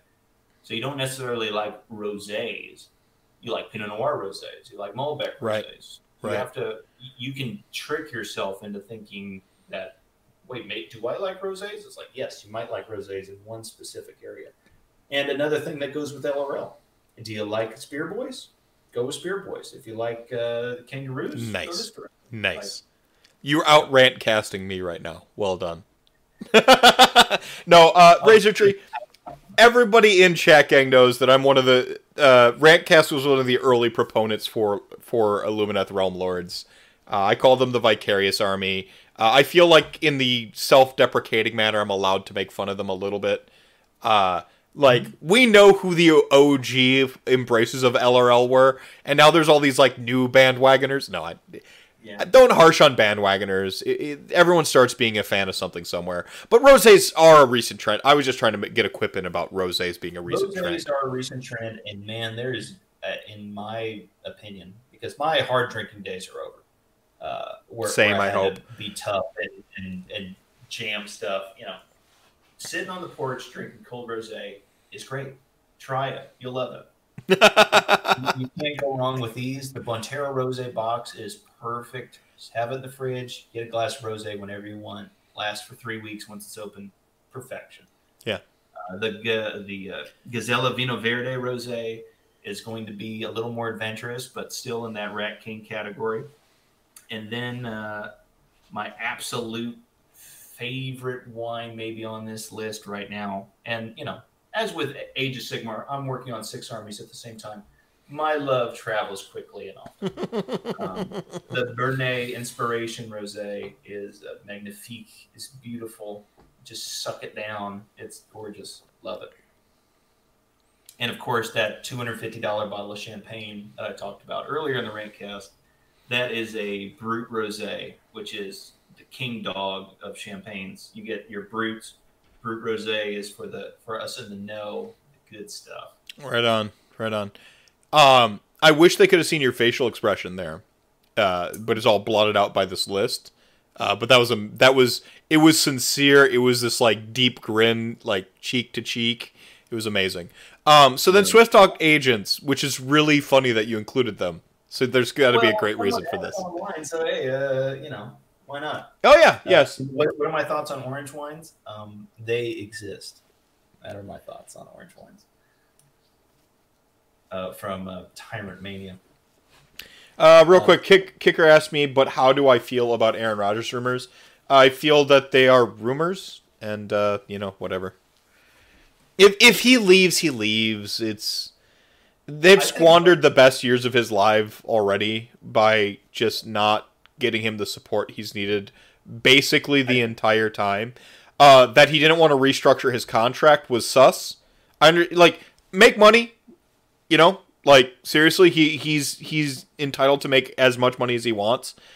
And he should, and 100%, because football is sacrificing the body harder than just about any other physical sport we have left. It's like boxing even has better concussion protocols. Weird lifestyles are pro wrestlers. That's about it. Yeah. Right, exactly. 3 years is the average career span for a football player. Professional wrestlers is the only thing that's about shorter. So, and certainly worse. Yeah, and it's way harder to make money, and there's no player union for wrestlers, and Anyway, and the fact that one brand tried to have a monopoly for so long and kind of successfully didn't help anybody, and but I will say with Aaron Rodgers, I feel like from what I see, Packers fans are almost happy that they're like, hey, you did good by us. Our team fucked you for 10 years now. Yep. Go do you, dude. We'll do whatever. As a fan, that's where I'm at. I'm like, Rodgers, if you think the grass is greener elsewhere, brother, like, you owe Green Bay nothing. Like, he's won 2 MVPs. He has arguably the best measurable statistics a quarterback can have without the accolades, without the trophies, the hardware. And do you care about the stats or the hardware? And that's a debate you're allowed to have. If he wants more hardware and he thinks he can get it elsewhere, go on. Because I know that I felt we've always been a good draft away from another Super Bowl ring, or like a better defense away from a Super Bowl. Like, and it's just like the whole time as a Packer fan where you're just like, Rodgers deserved better this whole time. Like, yeah. And I'm like, if he's found that, like, that stacked defense with, like, offensive weapons and they don't have a quarterback and he can just, like what Tom Brady did, where, like, hey, look at this, like, team that just didn't have to spend money on, like, anything, and they just have just falling off of trees the best linebackers and quarterback. Like, fine. The old Madden team, yeah. Yeah, like, he's using all his microtransactions, he's got all the cards in the game. Yeah, like, if you can just go someplace that has, like, the deck already stacked in your favor, Rodgers, do it, dude. I don't lament you. I will get mad at fans that, like, get mad at him. Like, I can't wait to see the Jamoke who's gonna burn his jersey in the street. It's like, hey, yeah, those people are. Give you life. I will say we've been talking about torture a lot today, and Tyrant Mania takes the cake by being a Jets fan. Tyrant Mania. That's real. Tyrant Mania is and that's the thing is like we've been a playoff contender the entire tenure of Rodgers' career, and that is a small market. His entire tenure, and that keeps you relevant. That keeps you relevant as a market, like, because we're always in the playoffs. Our team never fell out of marketability and and profitability. Never. And the entire tenure of Rodgers, like, and you gotta respect that. Like, you have large market teams like the Jets, I'm sorry, like, where they just the waxing and waning, and like, not like the hardcore fans are like always hardcore fans. The hardcore Packer fans are always going to be hardcore Packer fans. But it's a lot easier to watch it when you think your team has a chance at the playoffs, right? Oh yeah. Like, nothing like watching my Houston Texans go, 8-8. Ooh, wow, great job, everybody. Man. Well, hey, Tyrant Mania, if you play Slanesh and you're a Jets fan, I will buy you a bottle of Prisoner. if you model the guy who's in the harp with a Jets jersey on, that would earn you a bottle of Prisoner from old SJ Arcade. So SJ Arcade, he can at you on Twitter at where? At me on Twitter at SJ Arcade. If you model your harp player with the guy who's the harp as a Jets fan, bottle of Prisoner from me. It'll probably be a PayPal payment, and you can figure it out from your end, because shipping wine is real sus. But I love it. Yeah. So, yeah, I don't know. Like, if Rodgers goes and, like, Gutekunst and new coach think that they've got the next guy drafted already, fine, whatever. I'm ready. Go ahead. That's a real tangent, right? Is pack your chat. Yeah, I like sports ball. I'm a nerd, but I get nerdy about everything. It is poor. Yeah, I've been getting Astros updates this entire podcast, and another win. Yeah, there you go. Yeah. Oh, yeah. Yeah. I've kind of keyed out of the Brewers for. Oh, man, they just fallen into a malaise. They fly too close to this is the team that perpetually flies too close to the sun, and then just 3 years of shit. And then the 3 years of shit. It just over and over and over. But we do have two good starting pitchers now, which is something we haven't had my entire tenure of being a Brewers fan. So, hey. You could be the 10th. We have a great bullpen. Like, that's something. That's not nothing. You could go to the first round of the playoffs every year and get spanked by the Yankees, like the 10s do. That's all right. again, as a small market team, that keeps you relevant, that keeps selling merch, that keeps you hoping. Anyway, go Bucks. Swift Hawk High Elves. I picked Sweet Rosso because it was a chance to get this category on there. You usually can find it with some effervescence, so a little bit of air in there. Riunite Lambrusco is like the red wine on planet Earth. This thing from Italy to here, it's just a slosh down sweet red wine. You can get it in the jug if you dig the jug. The Rat King 750 tier is everyone's new favorite wine, Stella Rosa. This shit is sweet wine. This is 55 grams of sugar per glass. That's like drinking a Mountain wine. Dew.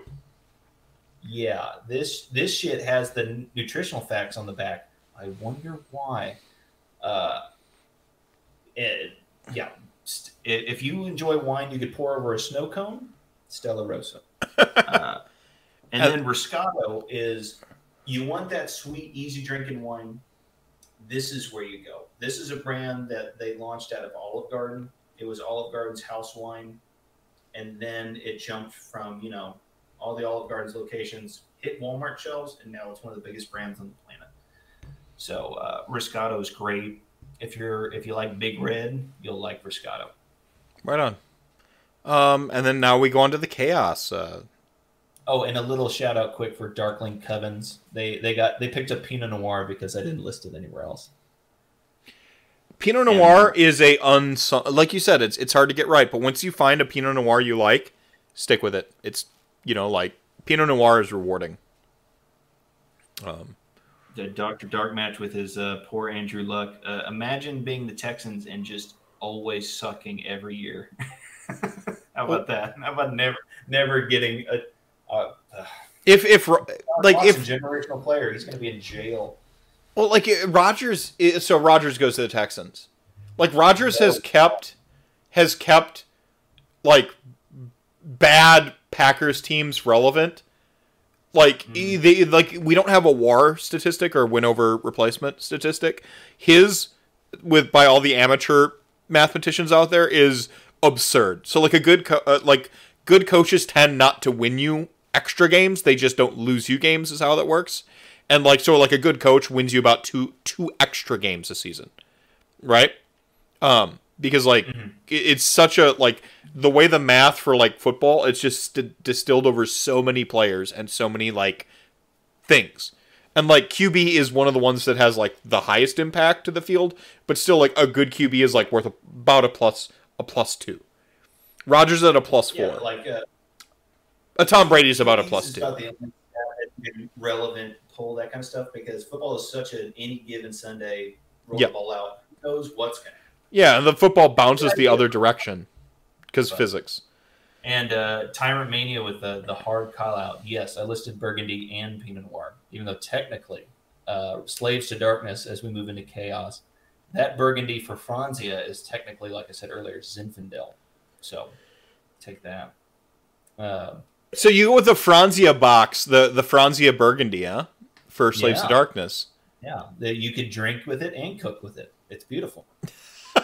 So why'd you go Burgundy for Slaves to Darkness? So you described what Burgundy was to us before. In America, this tends to be... It's the French word for red wine from a region that Americans just slapped on the front of a box. And they didn't get called out like Champagne did because Burgundy didn't care. With Burgundy here, much like with Stormcast Eternals, went with a big red category that everyone enjoys. Everyone likes Slaves to Darkness. Their model line's sweet. Yep. Super metal. They play great. Yeah, they're Nathan Explosion, the Army. It's great. Any chance I could get to put Fat Ass on any list, it's the most adorable little cheapy French Burgundy with a hippo sitting and squashing the label. Love Fat Ass. Yeah, if you find the label, it's adorable. And then the biggest Burgundy, even though it will be not labeled as such, even though you can find the Burgundy, Louis Jadot Beaujolais Village is one of the biggest French red wines on the planet, especially volume. Should be fairly easy to find. Again, that is Louis Jadot Beaujolais Village. So if you find something in there with a lot of words on it, it's probably that one. All right. Oh, don't tell me you have it sitting there. No, I was going to hit the sake again because I'm like, that was Nice. pretty tasty. So. Then we go to corn, Merlot. This is the category that one stupid Oscar-winning movie killed. Much like one rule in corn that you have to spend all your blood type points every time you use them is stupid. Amazing. Amazing. So this is what every American used to drink. Merlot used to be the category for red wine. And then Cabernets and red blends came in and knocked it out. You know, people like to mention Sideways. That just was a happy accident right around the time the wine industry shifted away from Merlot. It's still a delicious category, nice dry, drink it, pour it in your spaghetti sauce, drink some more. It's delicious. Went with some suggestions. Boda Box, again, get on the box wine train. Columbia Crest, there might be a 2-vine series from them that's also delicious. And then if you want to get the Merlot of Merlots, the King of Kings, Duckhorn Napa Merlot, you're probably spending in the mid-30s to 40s. This is what dictionary textbook Merlot tastes like. This is what, you know, how they have in France, they have the kilogram, like in a box somewhere. This is the thing that weighs 1 kilo that everything is based off of. This is the Merlot. Right on. Duckhorn Napa. I've had this one. It's good. Like, as described. All right, so Maggot King of Nurgle. Maggot King of Nurgle. How do you sell me something palatable as a wine, but also be Nurgle-y? I went with French Armagnac. So this is technically cheating because this is a spirit, but I'm going to do a lot of cheating as this list goes on. Armagnac it's harsh with a light taste of like walnut and like just the lightest hint of gasoline as it goes through. And because I imagine if you're attempting to drink from a Maggot King, it's going to be in light sips and it's going to kick. So I went with French Armagnac, mainly to get people into a store to buy Armagnac, because I guarantee you no one watching the stream has bought Armagnac. So I'm going to put that out there right now. Do you know what some of the first prison hooch was? Was it Armagnac? It was milk and gasoline. Oh, perfect. I have a fun story with the last Armagnac I owned was my dad got a series of Armagnacs from a friend. 1943, 1963, 1975, and 1986 were the different Armagnacs, and they were just in their own little bottles with just the year plastered on them. And so he gave me the 43, and I put it in my china cabinet with my wife's china she got from her grandmother. Her grandmother's china was bought in occupied Germany with her grandfather's cigarette rations. He would use his cigarette rations, bought a china set in occupied Germany, and brought it home with him to his new wife back in the States. So I had occupied France Armagnac because it was bottled in 1943. So that means Germany was still sitting in France, sitting next to occupied Germany China as this weird little dichotomy of we're not our own country anymore. And man, drinking it from 1943 to I finished drinking it 2 years ago. The intensity of that gasoline goes way up after 70 years. Yeah, crazy. Disciples of Zinch, Hedonites of Slaanesh, we mentioned both. And then Skaven, you land on just Garnacha. Garnacha. So I imagine it's fun to be a Skaven and say the word Garnacha. What is Garnacha? It's a Spanish varietal. It's usually used as a mix. There's lots of rosés made out of it too. You're probably going to have a fairly difficult time following or finding just a Garnacha, but look for it in your Spanish section or South American if your wine section is expansive enough to have such things. So why did you go Garnacha? Just because it's fun to say? Mostly fun to say. Mostly, again, when you handicap yourself with different red wine categories and you want to use as many of them as you can, they kind of stick in different places. But the mixing quality of this is like it gives a lot of hunkiness to wines. So you can get some like the lightest of musk. If you have too much musk in your wine when you're smelling it, it's another chance that it might be corked. So it gives the correct amount, if that makes any sense. That's fair. See, I would have went with a jelly packet wine for Skaven.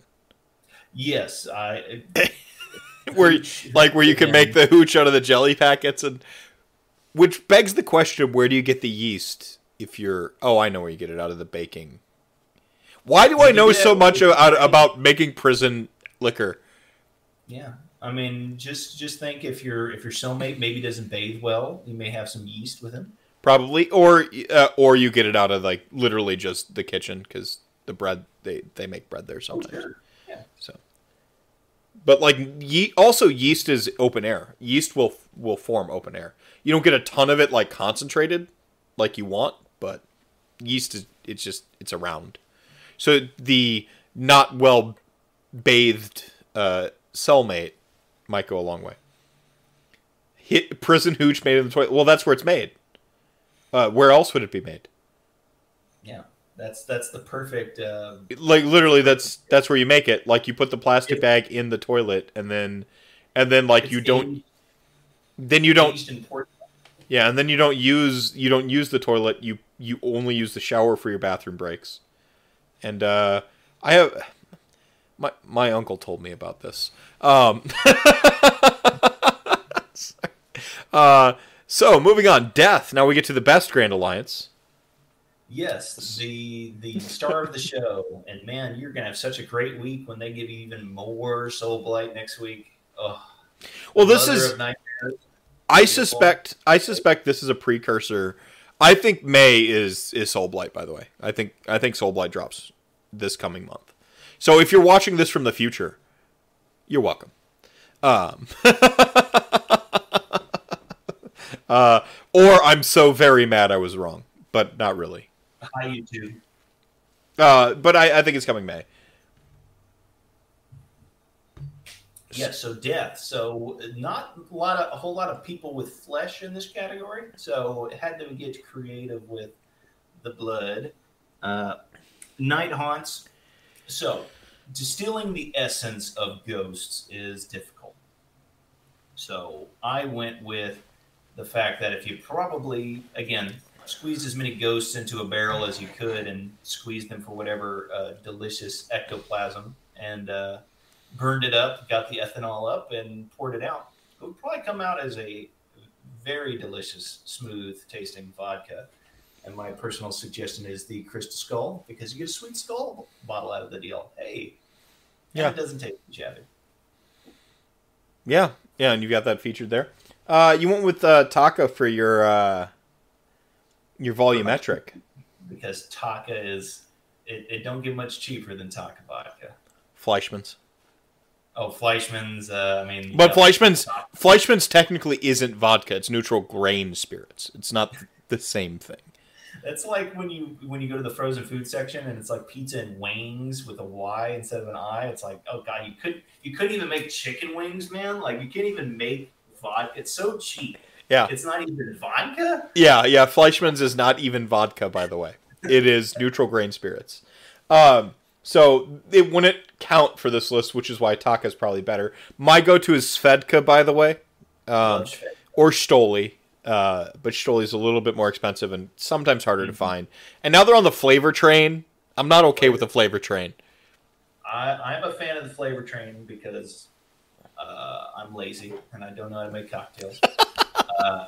So the reason you're seeing, not only because women coming into the vodka category is gigantic, so they went with flavored, and obviously there's a big demographic there.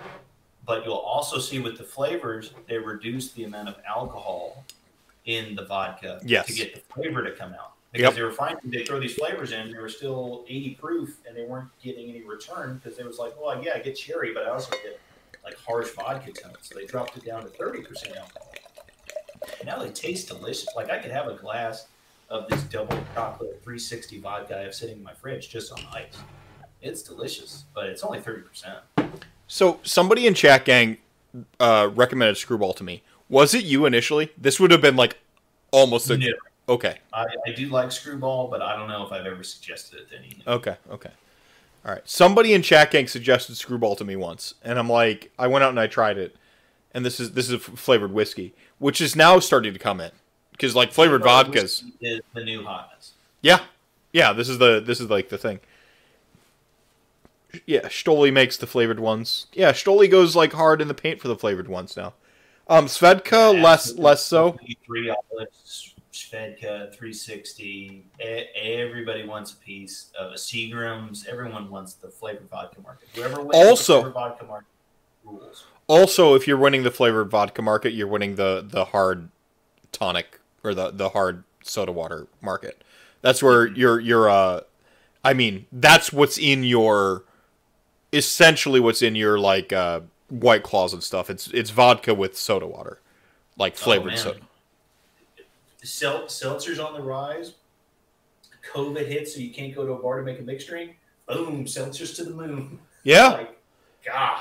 Yeah. Seltzer, that category is insane right now. Oh, I thought it was just like so there was a wine brand called like Skinny Girl Wine or Skinny Jeans Wine or something like that. Skinny Girl. Yeah, fell off. I thought that was around. I thought that was going to stick around. And then when the sort of like hard seltzers arrived, I'm like, oh, this is a fad, just like Skinny Girl.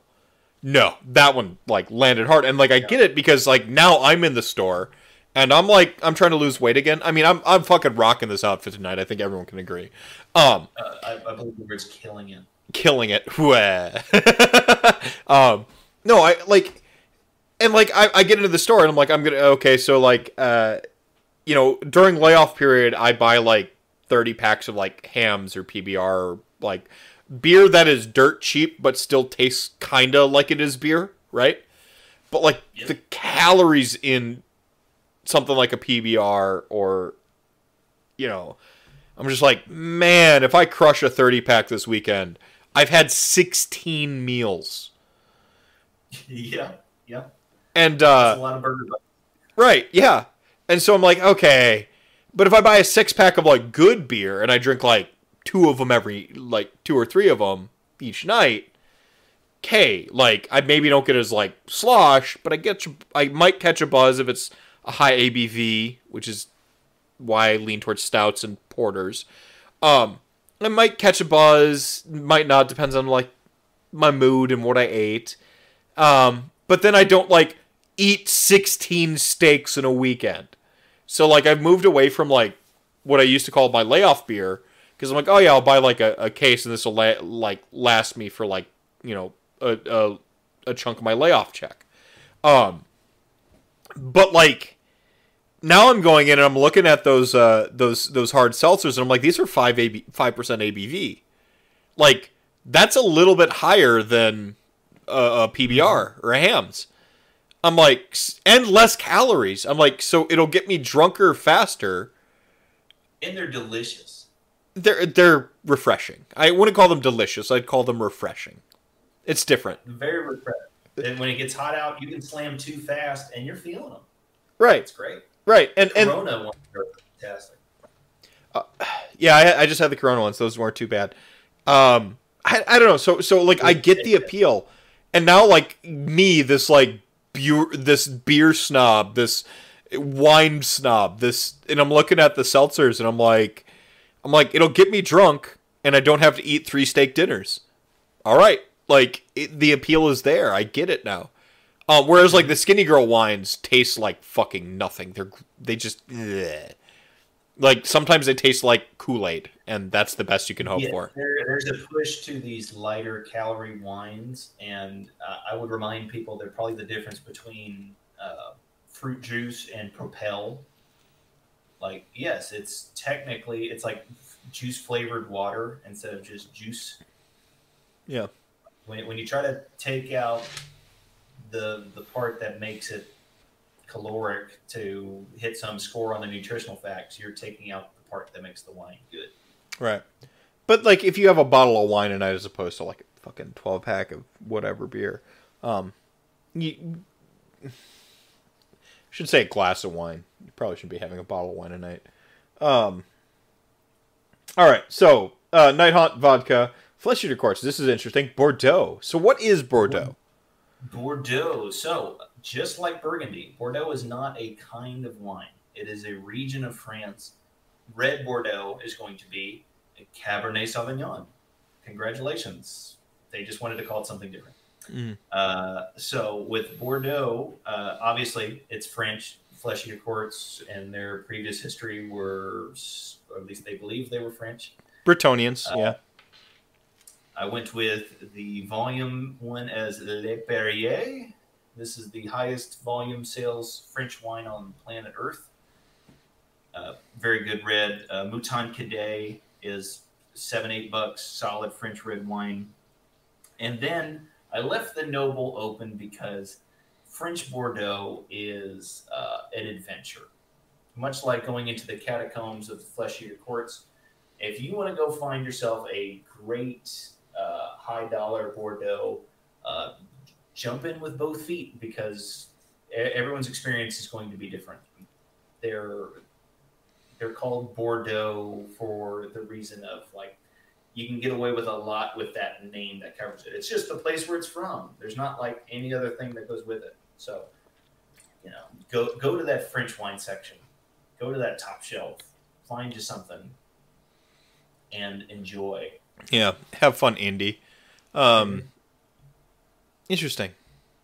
I like it. Delusional wine. Yeah. So, for added immersion, open the bottle of Bordeaux and then just leave it open for like 2 or 3 weeks and then drink it. That's like Flesh Eater Court. And then OBR, you have some categories here, you have some different name brands here, which is why we'll revisit this. But basically, unfiltered sake. Or Nigori. If you see the word Nigori, you're probably right there. Right. Or cloudy is how they might also cloudy sake, unfiltered, or Nigori. Rihakana Wandering Poet. I have had this one. This brand. I don't know if it was... this was before I knew the difference between like Junmai and Nigori and like all the like categories of their stuff, but... Yes, and I have the Tozai Blossom of Peace, I believe. Is that the one I've got today? No, the Snow Maiden. Usually I go for the Blossom of Peace, but Snow Maiden was at hand, and it is also delicious. It smells like bananas. And then Sho Chikyu Ban Nigori Sake.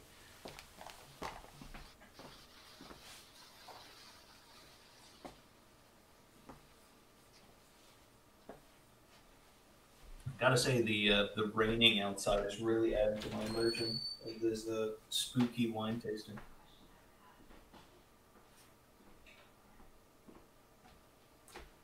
I think this is my cue to riff. Chad, how are you?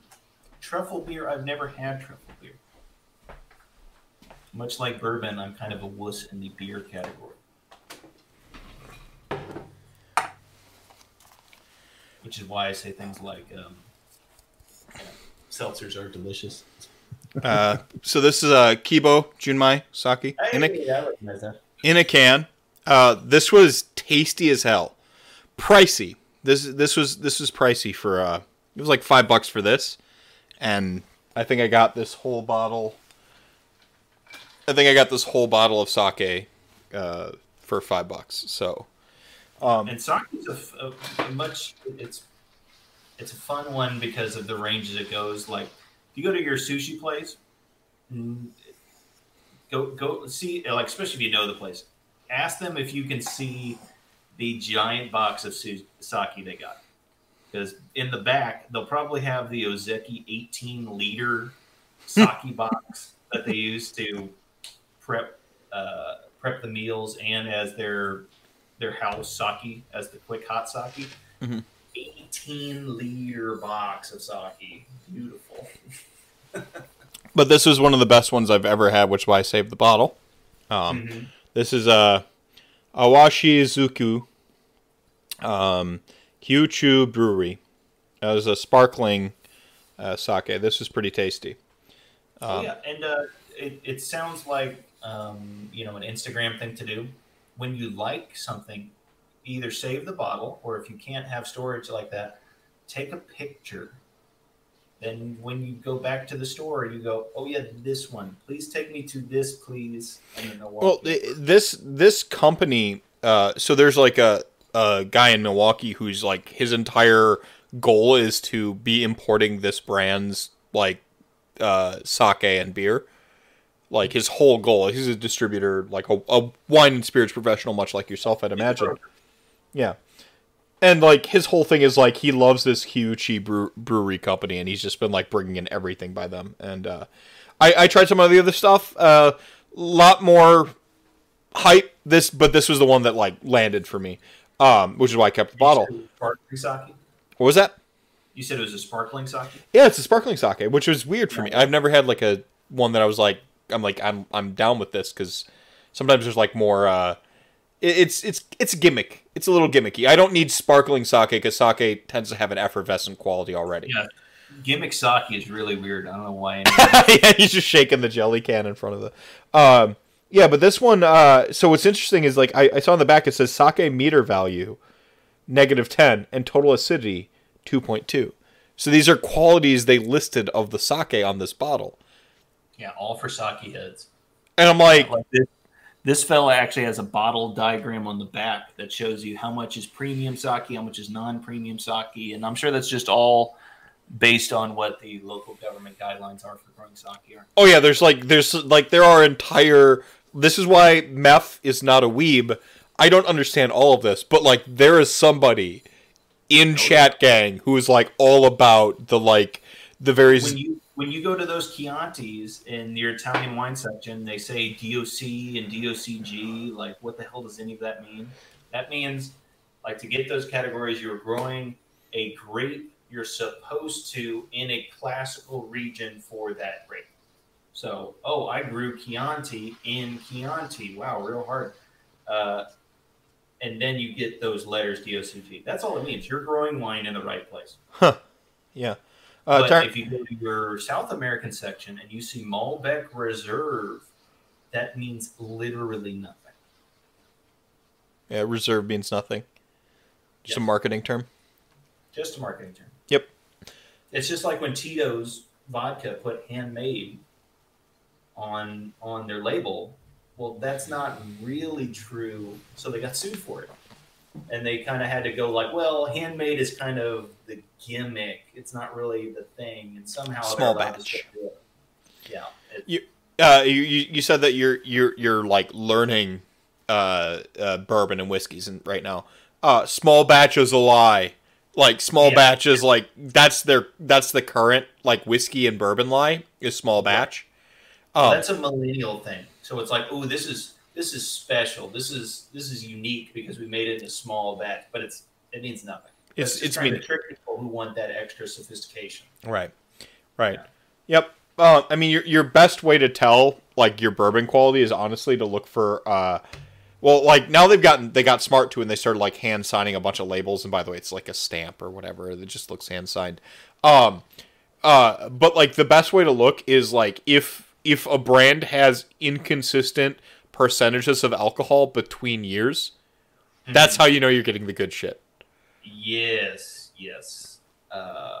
In bourbon, like the loyalty in wine. The reason people like KJ or Kendall Jackson Chardonnay, it's the #1 Chardonnay on the planet, is because it's been tasting the same way for 30 years. That consistency. That's fair. And when you want people who are making a handcrafted product, you want it to taste different each time you buy it. Yeah. Like my $250 champagne, they don't make a vintage every year. It went from I bought a bunch of 2007s for a while, and then suddenly 2011 was here. They only make it when they get it perfect. Yeah. So No. you want consistency. Sometimes you want non-consistency. Well, you talked about the consistency sometimes, and sometimes you want the thing. That's the Prisoner versus the Menage a Trois Midnight, right? Like the Menage a Trois Midnight is like, I know what I am buying into because they've blended it to land, like somebody's sitting there with a cask of the stuff, and like he's got the grapes and he's got a couple different versions of it sitting there, and he takes and he's sipping at various parts throughout the fermenting process, and he goes, "This is it. This is the one." Or add a little bit more of add a little bit more like, yeah, take barrel 7, add it to this. Yeah. Add it to that, Yep. add it to this. Yep. Yeah. To Yeah, get that. If you like this one, the continued reading of the Prisoner series, go anywhere and ask for Orin Swift wines, because again, this is now moving into that consistency part. That Constellation always done. They want to always produce the Prisoner wine, which is delicious. So if you want to have this, if you're looking for it to jump around to get unique and try new things, go to the original winemaker, Orin Swift. He's still making wines. He's still crazy. Awesome. I mean, art and it's a weird misnomer. I don't think genius and crazy and art and crazy are synonymous. I think we've allowed our creative culture to abuse people with that misnomer a little bit. But there's something to be said for like a neurosis for creating, for like only doing the thing, Like, and winemakers fancy themselves rock stars, especially the ones who really poured in. Having met many of them, they're a unique human. Yeah, that's awesome. So yeah, OBR. So Orrock War Clans. We're in destruction now. This is rounding out our list. Carmenere, one of my absolute favorite categories of wine. This is another one that's usually used as a back mixer to add a little dry. Drinking straight Carmenere, though, when you get it right, it's that beautiful dry and like leather handbag. It's not for the newbies. If you started wine tonight and you're like, man, this Menage a Trois is great, wouldn't go to Carmenere next. I would keep fumbling around, try Zinfandel out, try Merlot, and then try Carmenere, because man, that dryness is love it. Life affirming. And then Gloomspike gets, I feel like you cheated here. Oh, total cheat. But what else do you do with Gloomspike hits? Like, of course, if you sucked on a goblin's neck, the blood you got out of a goblin is probably going to either kill you or hit you like a brick. So you're gonna go crazy. Yeah, like this is like drinking pure grain alcohol. Like you're gonna see some stuff. I don't want maybe absinthe, but I like it. Wormwood, absinthe. Yeah. Or yeah, maybe. Or heck, they're making THC infused wine now, so get on the train. Yeah, get on it. Do it. Or like there's magic mushroom infused vodka. There's actually mushroom meads, but I know you're trying to keep it red, but moonshine isn't red, so moonshine mead or mushroom meads. There's like a bunch of like I had a mushroom beer the other day. The other day, it was like a fucking year ago. Yeah, Dr. Darkmatch was talking about a truffle beer. Yeah, I had like a truffle beer, and I'm tasting mushrooms. I was drinking it the whole time. I spent the entire time drinking it and going like, this tastes like mushrooms. Why do I keep drinking it? Like, it was the weirdest experience beer I've ever had. In terms of like a beer, it was just like... Tyrant Mania has finished the bottle of Prisoner. Ooh. Congratulations, Tyrant. Cheers. I believe his tag team partner is there as well, so he's okay. Good.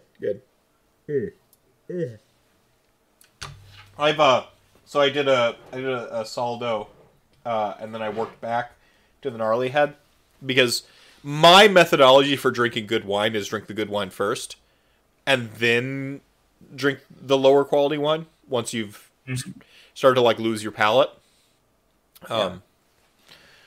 This is why I like Spotted Cow, the beer, because Spotted Cow, made here in Wisconsin and illegal to sell elsewhere, Not illegal to drink elsewhere, by the way. I can bring you a 6-pack or 12-pack at tournaments, and I often do.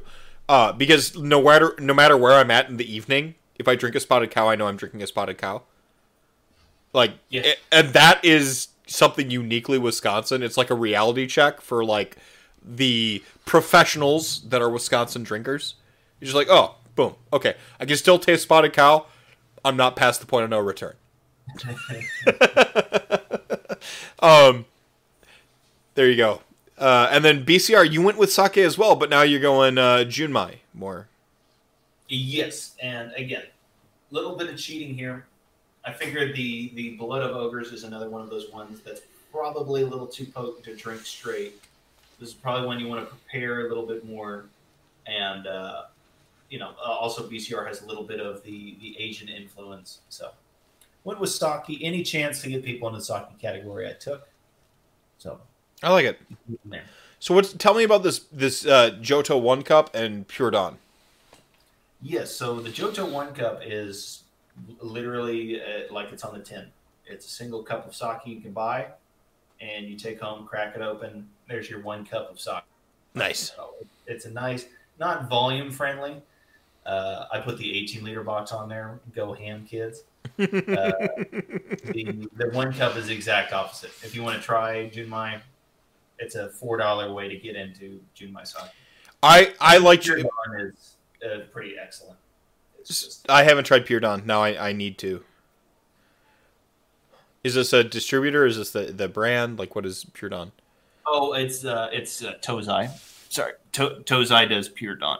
Okay, I got to look into this. I'm gonna go talk to our local non-chain, the one I bought the wine from. Like I said, they carried Yes. Frontera before, and then they didn't have it, and I'm like, what? And Bro, I'm right here. you're right here. Okay. I'll hook you up. You'll call them, and then you can distribute them stuff. Right? Is that a thing that happens? Oh well, yeah, you call them and tell them that you want certain things, and then they call the person they buy those certain things from. No, I'm not in all 50 states. Oh, fair enough. Yeah. So I don't know. Junmai sake, like it has occurred to me that I have settled into my enjoyment of it. I wonder if I had like jumped it straight in with the Go Junmai 18-liter, would I feel the same way? I mean, anyone who's got the chutzpah to get through an 18-liter as their house sake, like God bless you. That is 3 Franzia boxes, 3.5 Franzia boxes, my dude. Like, wow. Yeah. Fantastic. Well, the other thing is like cooking with sake, like Yes. some fish or like a skirt steak, like any of the thin meats, where you can like you throw that in there because you're doubling as you're deglazing, but also you're sort of like not quite an acid, but you're helping it to what alcohol does. It helps to tenderize the meats as well. Like you're doing some cool stuff when you're cooking with it. That's why we cook with wine. Wine makes everything delicious. By the way, talking about random factoids, you never cook all the alcohol out. No. So if you like, cook all the alcohol out, you cooked all the food out too. yeah, like when they talk about like cooking the alcohol out of the thing, if you have like braised something in an alcohol, or you have like deglazed your pan in alcohol, if you're cooking properly, it's not all cooked out. There's still alcohol in it. So yes, if you're feeding your children like those drunken mushrooms or that awesome You make a nice rum cake. It's still got rum in it. yeah, it's still gonna have alcohol in it. So gotcha, morality purists, get wrecked. Yeah. Another point for the atheists. And then guts. That's I went with Saint Gervais because again, I wanted 2-part. I wanted one that you get in a big container. The big Carlo jug's always beautiful, but also Italian reds are famous and still exist because not only they're some of the oldest red wine varietals on the planet and growing areas, but like red wine as a category was built as an additional acid for your food. Italian diet in Italy big fats, big, olives, big breads. So you need stuff to break that down. And so they pour on the Lambrusco and the Sangiovese to basically assist in digestion. Yeah. And if anyone needs an assistance in digestion, it's the guts. Yeah. Right on. No, fantastic. And that ties back into the cooking with wine and stuff, because you're helping break down the stuff ahead of time. It's not just a flavor. No, it is a negligible amount. It is a negligible amount, because like a cup of port. You pour a cup of port into your onions for French onion soup, and volumetrically what you have by the end of it is like distilled out to less than cough syrup, right? Like it's, but the point is it's not like you don't cook it all the way gone. You distill it. Right. You like disperse it.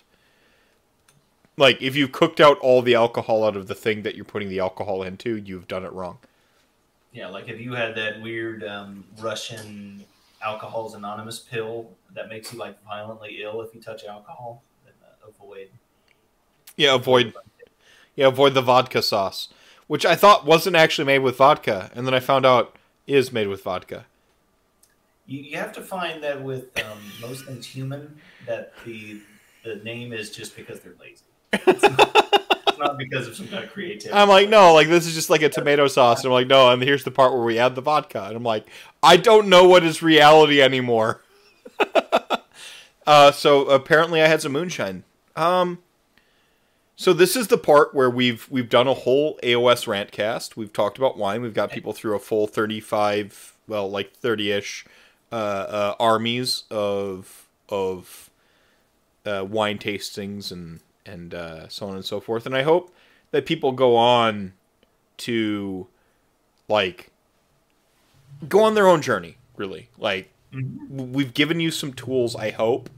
I think one of the most pertinent things you said is that like acquired taste is a weird descriptor to me.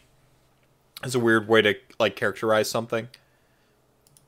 There. Hey, we're back. Hello, everybody. You can see our beautiful faces again. It's odd to me to characterize something as like an acquired taste.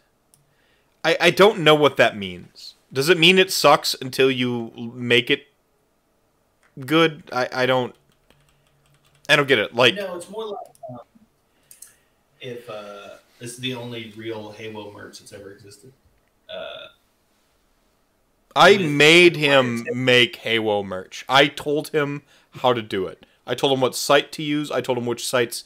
I said, here's like 6 sites, and like, and then I gave him the like, because I'm not about like telling people what to think. I'm just like, here are your options. Like here's the like.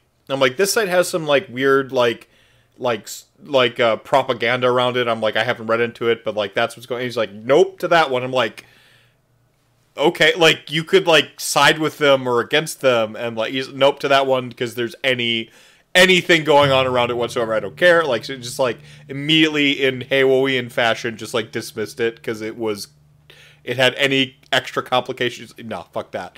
And they're like, oh, here's these ones, and like these ones have like a super high markup, but like they pay their workers better, like so like you don't see as much of a kickback on your like your merch as this, and like this is the standard one, and like I laid out like a bunch of them, and he went with the one that like paid their workers the most, and like he sees the least kickback, and I was like, that sounds like respect, Halo, respect.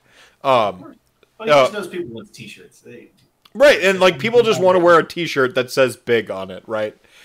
Big. And, like it's just all it's gonna say is just big in all like yellow, the ugly, like not even like just a stock font, not even a font he's drawn. Black. Yeah. Square. Yeah. Like he printed it himself in his garage. Yeah, I can't wait. Wait. No, acquired taste. Do you know the system in Skyrim where if you want to learn something, you have to like eat the ingredients enough times, and then you learn the different things that it does, basically? I know this, but also the one in Final Fantasy 15 was cooler, where you had to murder the thing enough times to learn the recipe. Exactly. Or Dragon Warrior, where if you murder correctly, then you get a gold coin. Awesome. Yeah. With wine, it's like okay, you've drinking the prisoner like Tyrant Mania here drank the prisoner for the first time tonight. So he probably got it a certain way this time. Then next time he may have it with food. Okay, well that might change the entire dynamic of that drinking experience. Then he has it again with some kind of different food. That changes that dynamic. And then he starts to like he has it again just by itself. And now that he's had it a few different ways with food, now by itself, it tastes a completely different way on the fresh palate. So going through and finding what you like, taking notes, noting things as you go. You just have to keep trying. You have to keep putting it in the cart. You know, never be afraid to just stop and go like, "Hey, I like this one. I'm just going to drink this one from now on." Awesome. You found something you like. Great. Keep doing it. There are weirdos like Haywo who only have 2 armies. I don't know how you do it, but okay, let's be realistic here. He has 1 army and the IDK project that never finishes. Oh, sure. I only have like 14 unfinished projects. But we count IDK. No. Yeah. I mean, I'm a death homer. I've got like I expanded my vacation home because I was like death guy, but also I like Beasts of Chaos. But then my Beasts of Chaos were like a proxy for Slaanesh for a little bit. I'm like, this doesn't feel right. I pulled back and I'm like, no, they're pure Beasts of Chaos. I will not have them sullied by another army. But then Slaanesh got really sweet mortal models, and I'm like, that was everything I kind of wanted in my mind's eye of what Slaanesh is. So like now I have 2 vacation homes, and never the 2 shall meet, because Beasts of Chaos will now forever be just Beasts of Chaos. I don't want to godmark them at all. Right. They're cooler that way. So I'm hoping we do with like Kragnos or whatever the hell, get a pure. We need a new Beasts of Chaos battle tome. Like we just. Well, I mean, if you're talking OG Beasts of Chaos used to just like look down and spit on the beasts that would follow the other gods. Yeah, no. Where they're like, we don't need their help. They turned us into this mess. We don't need them. Well, like they're like their whole backstory in their battle tome right now is like weird and scattered, because it does this thing where it's like unreliable narrator. And it's like, well, it could be this and it could be that, and so on and so forth.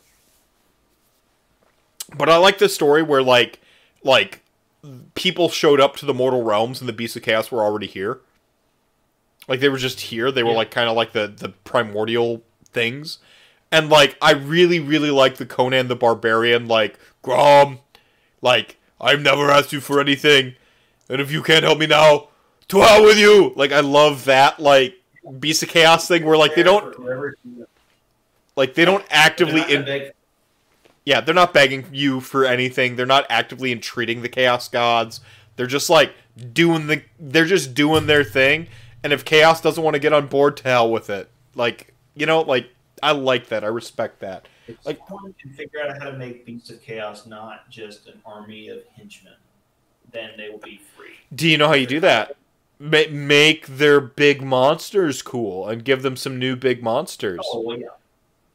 God forbid update their resin kits, maybe. Yeah, like, what if they just had, like, cool new big monsters and, like, because they have, like, an excellent, like, core... Their battle line are some of the strongest in the game. It's just they have... Bestigors. Bestigors are good. They're not great. But they have, like, no... They have no force multiplication, really. Like, they have no... like, real steroids. They don't really have any, like, centerpieces or... Like, hero capturing is, like, what's that to this army? Monster capturing, what's that to this army? And their battle line is, like, we're good, but not at living. We're good at trading places. So when you realize like you're Gorgon that does nothing.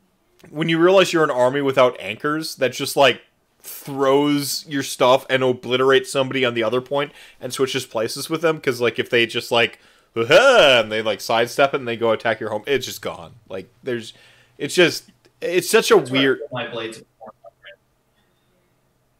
Yeah. So I would say. I still see it now. I can't remember. I think someone was saying something negative about new Wood Elf Hornduder fella. And to anybody who can't see that, like, the last 3 years of Games Workshop is like the ultra renaissance of amazing shit. They've never been on this kind of streak before. It's always like, oh, here's Nagash, and then a bunch of trash for a while and some medium stuff, and then like, oh, here's Alariel, and then like a bunch of kind of nothing. But like the streak they've been on the past 3 years has been wildly good. Yeah, their sculptors, I think more than anybody else in the Games Workshop ecosystem, have been at the highest level of consistency.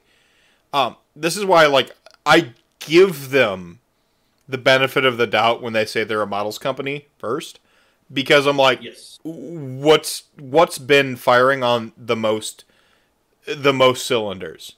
The models. Like, consistently, it's the models. And like, my detraction is like, I want to see more models. That's not a negative criticism when you think about it. Like, oh yeah, models are great. I need more of them. That's not like a negative thing. I'm like, your greatest crime is you didn't release enough. Like, yeah, we got the Be'lakor glow up, and now it's been completely erased by Lord Croak.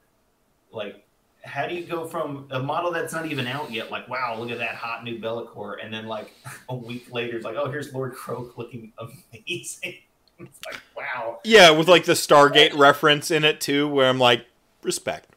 Yeah, and you know, at any moment they could drop the new centerpiece, Vampire Lord on Dragon or Abyssal Terror. That's gonna it's gonna be a different dragon. We're getting a different dragon. This is it's gonna be great, and yeah. I have full confidence it's gonna be great. Yeah. What a great time to be in the hobby. Yeah. So so I want to ask you to we kind of summarized wine a little bit, but in case there's any thoughts you missed, wine, anything you want to say, and then it's Summarize wine. What's that? Summarize wine. It is rotten grapes in a bottle. Boom. And then if people want to ask you about wine or Warhammer, where would they reach you? They will reach me at SJ Arcade, like the letters SJ and the place that no one goes to anymore, the arcade. So sad. And then final digital soapbox moment. It can be unrelated to Warhammer. It can be Warhammer explicit. Your final soapbox. Something you just got to get off your chest. Something you've been dying to say to the podcasting masses. Where I confirm that, yes, in fact, as a Warhammer 40k fan, I am a fascist, and this is the point of when I come out as such. Oh man, we can't be friends got anymore. To the end. No, being a fascist. No, don't be a fascist. Like, that's the only hard line I have. Like, I'll be like, yo, dude, like, conservative, sure, let's talk. Like, I have some fiscal conservative values, but you're just a straight fascist. Now we can't be friends. Like, that's the hard line. It's fascism. I've got my Inquisition seal right here. It's been the Inquisition all along. Anyway, for real, wine is hard, and you're not going to drink stuff you like all the time. And you're going to try more expensive stuff sometimes and go, well, that didn't do it for me. That's a bummer. It's not expensive wine's fault. Sometimes it underdelivers. Sometimes it's not for you. It happens. Get out there, try new stuff. You have my permission. Right on. And I, of course, have been the magical... Wait, nope. I'm the magnificent Marquis Mephisto. Not... That other Mephisto will be back next week. This has been a different Mephisto. Right.